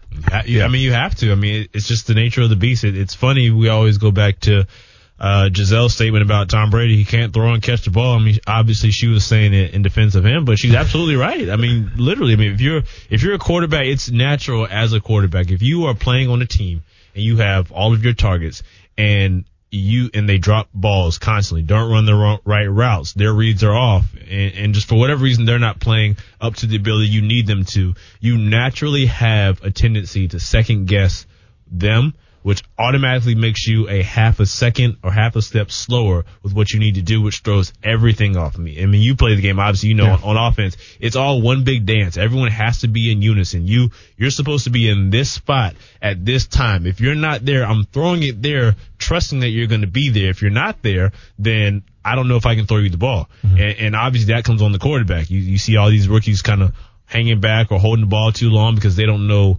what to do yet. They don't know what the contingency plan is yet because they haven't seen this before. They end up taking, sack after sack or throwing away picks and whatnot like that.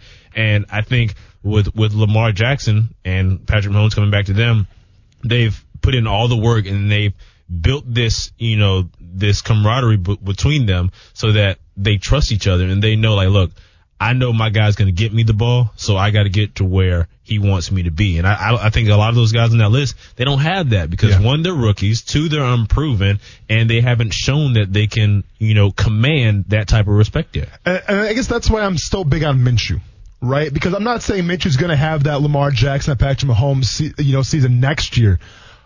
Because I don't think they have they don't have the line right now. They don't have the line, they don't have the weapons. I think we've seen glimpses from the receiving core, but we don't know quite yet. But my point is the fact that, okay, so if you want to take one of your first-round draft picks and you get a quarterback in Jacksonville, and maybe you want him to compete against Gardner Minshew right off the bat, so be it. But you have to make sure it's a good situation for that quarterback. Because like I just said, we mentioned Daniel Jones, Dwayne Haskins, Kyler Murray. Drew Lock's a little exception because he came in later. But those guys right there, they haven't really been, they're putting up numbers, but let's be honest, they're not winning a lot of ball games, and I haven't really been impressed with any. Honestly, the guy I've been most impressed with, set aside from Gardner Minshew, is probably Drew Lock so far. And Drew Lock's played, 2 games? Yeah. And that's all I have to go off of his sample size. So we got to remember, too, I get it, the rebuild. You got to draft quarterbacks. The more the merrier. Yeah, but you got to make sure that you have the team around him to be successful. Because it doesn't matter if you bring in Herbert, Tua, or whoever else it is. If you bring in a quarterback to this team right now, they're not going to play well. And guess what? If they don't play well right off the bat, you run the risk of losing that confidence. Yep. We saw it with Blaine Gabbert. I was there, man. Okay? You saw a little bit with Blake Bortles as well. So I want to continue this conversation after the break here. And we got to talk about, so if you are the new regime coming in, and you see Gardner Minshew there, you see Nick Foles there, what does Gardner Minshew have to do for you in the next 3 games to say, you know what? This Minshew guy, this Minshew magic type of character, I like what we see here. We'll talk about it next on ESPN 690. I mean, we're not an unfinished product yet, guys. We know that, and we're just trying to get them better each and every week. I think there's a thermometer to that where, as a young player, you try to push them, but if you can't push them so far over the top that they get gassed out. So you just try to do it incrementally as time goes. You say, hey, he's ready for the next challenge. Just put it on him, and so on and so forth.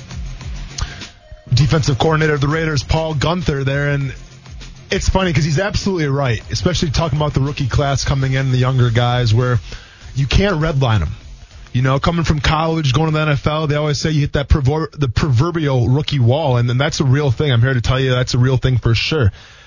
But it's funny, too, because I feel like on the defensive side of the ball where there's so much more, I guess, intensity and I guess I don't say rah-rah, but there's a lot more grit and toughness as opposed to the offensive side of the ball where it's more you have to be calm and calculated. Yep. So it's funny. And listen, I don't know the numbers, and maybe someone should do some research on this. I'm sure it's not out there right now, but from the perspective of rookies getting hurt, or rookies hitting that proverbial rookie wall, I wonder how much of it is guys on defense and what percentage of it is guys on offense. Because if I was a betting man, which I'm not really, only we're talking about fights sometimes, but if I was a betting man, I would be willing to put my money down and say the guys on defense I think are more susceptible to injuries just because of what that side of the ball asks from them.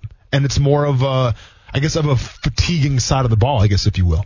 You know what's funny? You say that because I think that I've thought about that, and I think a lot of times that, it wouldn't shock me if it was the offensive side of the ball. Really? Simply because because with defense, obviously you know what's asked of you and everything. Same thing with the offense, but at the same time, because of the way the game is going now and everything, you can't really simulate the actual game action on offense. I don't know how it is with every other team, so I can't speak for them, but sure.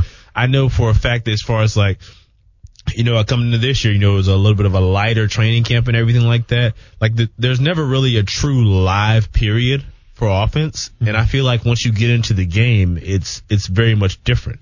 Obviously quarterbacks are live or not live. Correct. But even with wide receiver and running backs, when you're in practice, you're not getting hit. You're not taking shots, and then a lot of times especially when you're doing these 7-on-7 or skeleton drills, you're not going full go 11, which obviously something you can speak to. It can't be simulated. Yeah. 11 guys that don't like you who want to essentially kill you. Mm-hmm. Against 11 guys who are trying not to be killed. I feel like you can't really simulate that.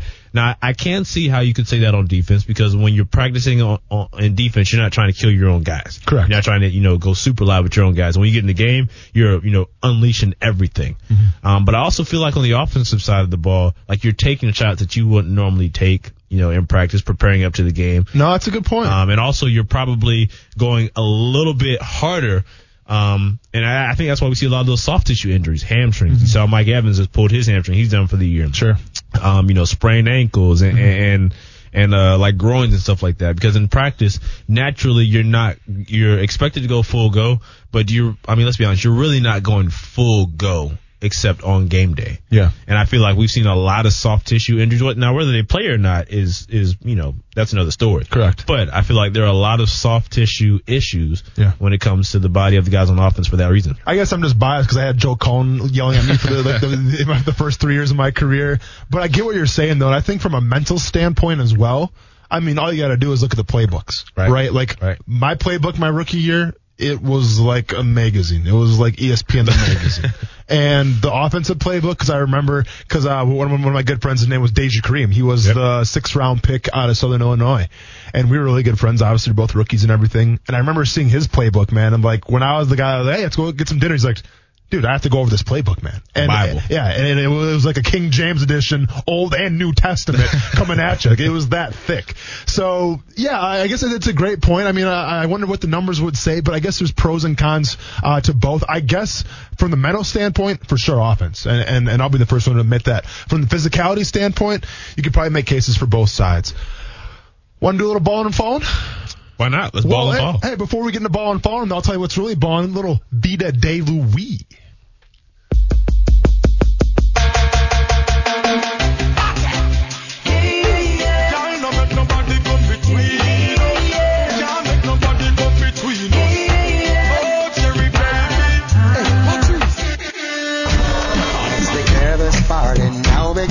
The beautiful ladies marching in. There's enough for everyone to win. We're gonna make this party the best thing happening.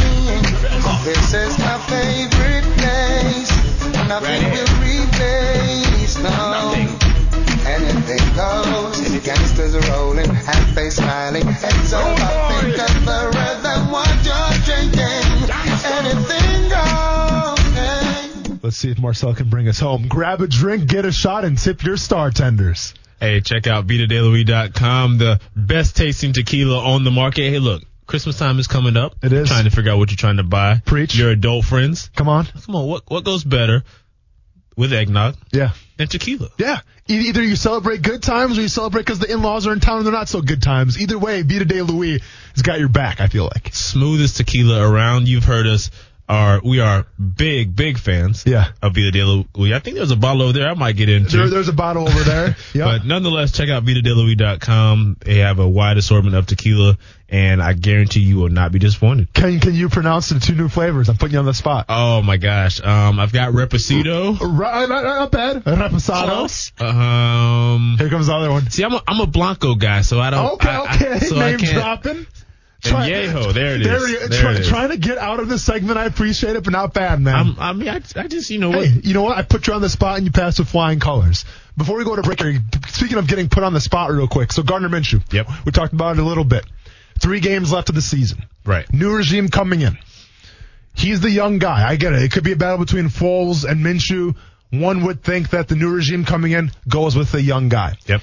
If they do go with Minshew and he is the man going forward, what does he have to show you? If you're the coach coming in for the Jacksonville Jaguars, if you're the GM or whoever, what does Gardner Minshew have to show you the next 3 games to ensure that, you know what, this is the guy going forward? For me, it's very simple. Obviously, other than the obvious win, I need to know if he's a guy, can I say, hey, we need to drive down and score a touchdown right now? Can he step on the field and say, look, we're going to go down there and we're going to do it. We're going to put points on the board.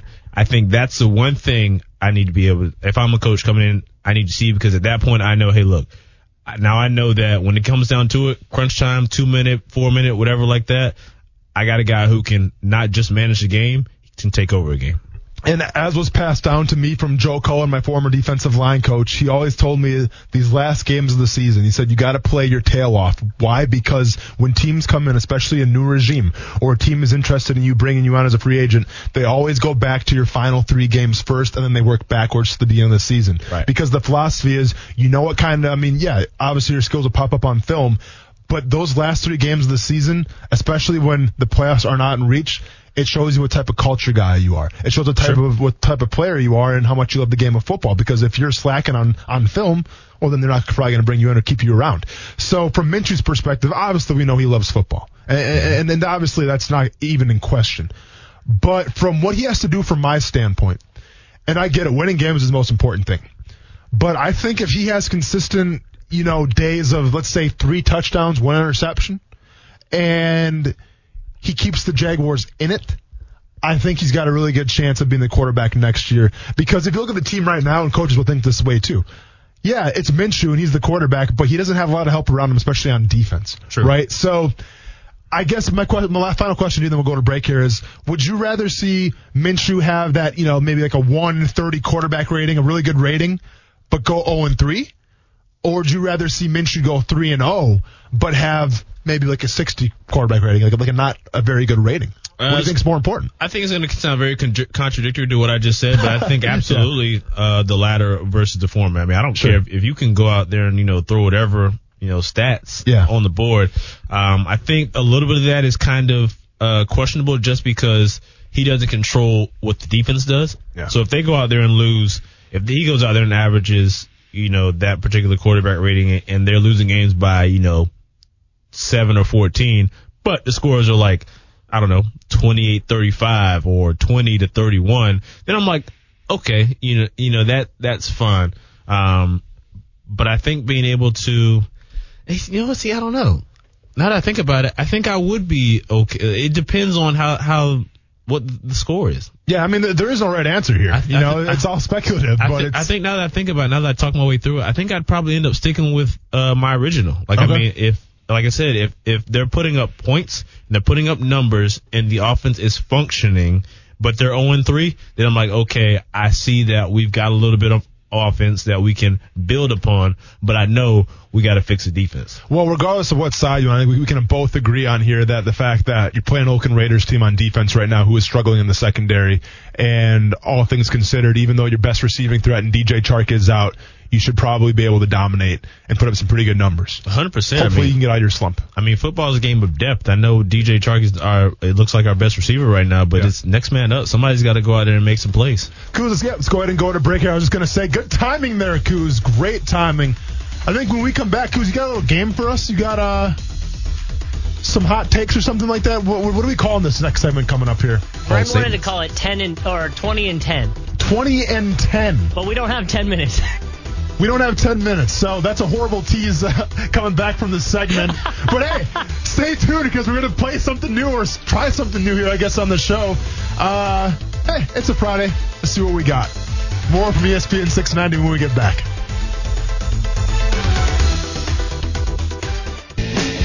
Welcome back to ESPN 690. Going through the final segment here, getting ready to put a bow on the show, as our boy Brent Martineau would say. Hopefully he's having safe travels to Oakland. I was joined today by Mr. Marcel Robinson. Yep. Gonna be honest, the show never looked so good, man.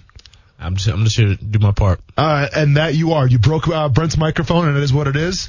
Don't lie and say your arm's not getting tired because you've switched hands now with the microphone. Well, that's just a comfortability thing. It ain't a comfortability thing. You're starting to get fatigued. Don't lie about it. Well, no, I'm not tired, but I realize whenever I hold it with my left hand, I'm like blocking the camera. Marcel, I'll tell you right now, if we go to overtime, like say we go another hour, we go into overtime, you're not lasting. I'll be good. That arm is falling. I just keep moving. That's all.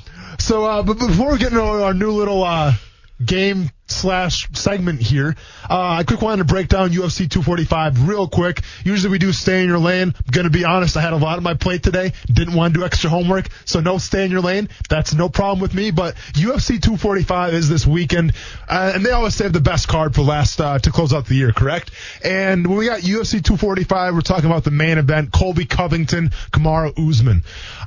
This is an intriguing matchup from the standpoint of you have two wrestlers. Kamaru Usman's never been taken down. Colby, arguably, probably the better wrestler. So when wrestling cancels out, you have striking. So you have the power of Usman taking on the cardio and the output of Colby Covington. And obviously Colby Covington, being best friends with Donald Trump, adds a little more of a narrative as well. One to keep an eye on. Max Holloway, Alexander Volkanovski. Volkanovski, kind of the unheard of name from Australia, has been on a nice little win streak. Max Holloway, obviously one of the GOATs. I think Max Holloway, the taller fighter, gets it done here. Honestly, Kamaru and Colby, I have no idea. And then the last, another title fight. 3 title fights on this card. You got Amanda Nunes, Jermaine Duran made the rematch that took place back in 2013. Amanda Nunes is really the GOAT. And how the UFC has not promoted her, I have no idea. You remember names of like Ronda Rousey, right? Mostly for Ronda Rousey. Yeah. One of the biggest names ever in the UFC. Well, Amanda Nunes knocked her out. Yep. Amanda Nunes has beat Valentina Shevchenko, the 125er, twice. She's knocked out Holly Holm. She's knocked out the who's who of women's fighting. But for whatever reason, no one really knows about Amanda Nunes, and she's fighting, the third from the top on this card. So tune into that if you can. I'll be breaking that down probably more on Monday with the results there. But Kuz, let's get into our game real quick before we got to say bye for the weekend. So what are you about to do here? We got 5 minutes, so I'm just going to kind of throw some headlines at you, and you guys can kind of take it however you want, essentially. I'll take it. Let's go. Broncos coach Vic Fangio says the NFL should get rid of divisions altogether. Agree or disagree? Marcel, go ahead. I disagree. Really? I think that no, I just don't like it. I don't like the removal of the disbandment of the divisions. I get where you're coming from, but get where I'm coming from. The Seattle Seahawks right now are 10-3 in the NFL. Yes.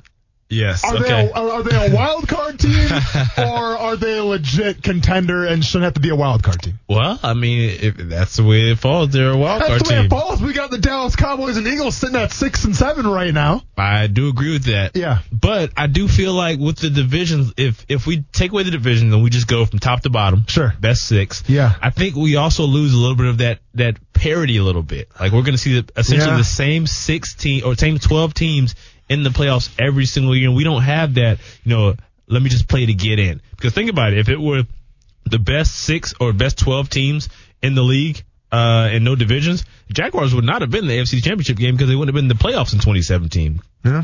I'll let you have the last word because there's other questions here, but you did not win this battle. Okay, Kuz, what else you got? Dominic Foxworth said on TV the other day that Aaron Rodgers is not one of the top 8 quarterbacks in the league. Okay, so let's be honest. This is like hot takes. This is basically we're rehashing hot takes here. That's all this is. You can For the people who have been listening since day one, we're doing hot takes today. Okay? Okay. That's fair. I'm sorry, Aaron Rodgers not in the top 10? Top 8. Top 8. Marcel's counting. Aaron Rodgers is absolutely in the top 8. Do you know why? When Devontae Adams was out and the Green Bay Packers were still winning, name me another wide receiver, Marcel, from the Green Bay Packers. Alan Lazard. Oh, that's cheating. How is that cheating? Because you know him. He was here. I mean, does Marcedes Lewis count even though he's a tight end? Absolutely, yeah. He's still a receiver. Jimmy Graham? There you go. Yeah, good call. But here's my point, though. Like you said, Alan Lazard. Yep. Alan Lazard probably, with all due respect to him, couldn't fit in anywhere else, right? But playing in Green Bay with Aaron Rodgers, all of a sudden he's a household name, though, right? Like people in Green Bay know who Alan Lazard is. Yeah, fair. And that's the greatness of Aaron Rodgers. So Aaron Rodgers absolutely is a top 8 quarterback. I mean, I agree. I think he's top 8. Okay. That was pretty cut and dry. All right. Probably will be the last one here because we're going to run out of time. We'll see. Paul Feinbaum says, I firmly believe that Lane Kiffin is going to be the first Saban disciple to be the GOAT. No. Why? Because Kirby Smart is. Well, but has Kirby Smart won the big one yet? He is not, but he's a hell of a lot closer than Lane Kiffin's going to get. Yeah, I think I probably agree with that. Like Lane Kiffin's offensive mind is intriguing, and his ability to recruit is intriguing. Well, don't shake your head because I get it. Kirby Smart's a defensive kind of guy, right? But the way even the SEC is going now, it's all about the offense, man. It's offense. Look at LSU right now. So from that perspective, you know what? Go ahead and put me down for I agree. Wow. Mark it down right now. With Paul Feinbaum. I feel like me and Paul Feinbaum have zero in common. Go figure. Austin Lane's on the Lane trade. Oh, you better believe it, man. Absolutely. I'll see you at Thanksgiving, Lane. I know it doesn't work because last name, first name, whatever, man. I still consider you family, dude. Oh, is that it? We got one more. We got time for one more. Okay. One more quick one. Jarvis Landry commented about Odell Beckham wanting out of Cleveland, saying he doesn't want to leave. He isn't trying to leave. Do you believe it?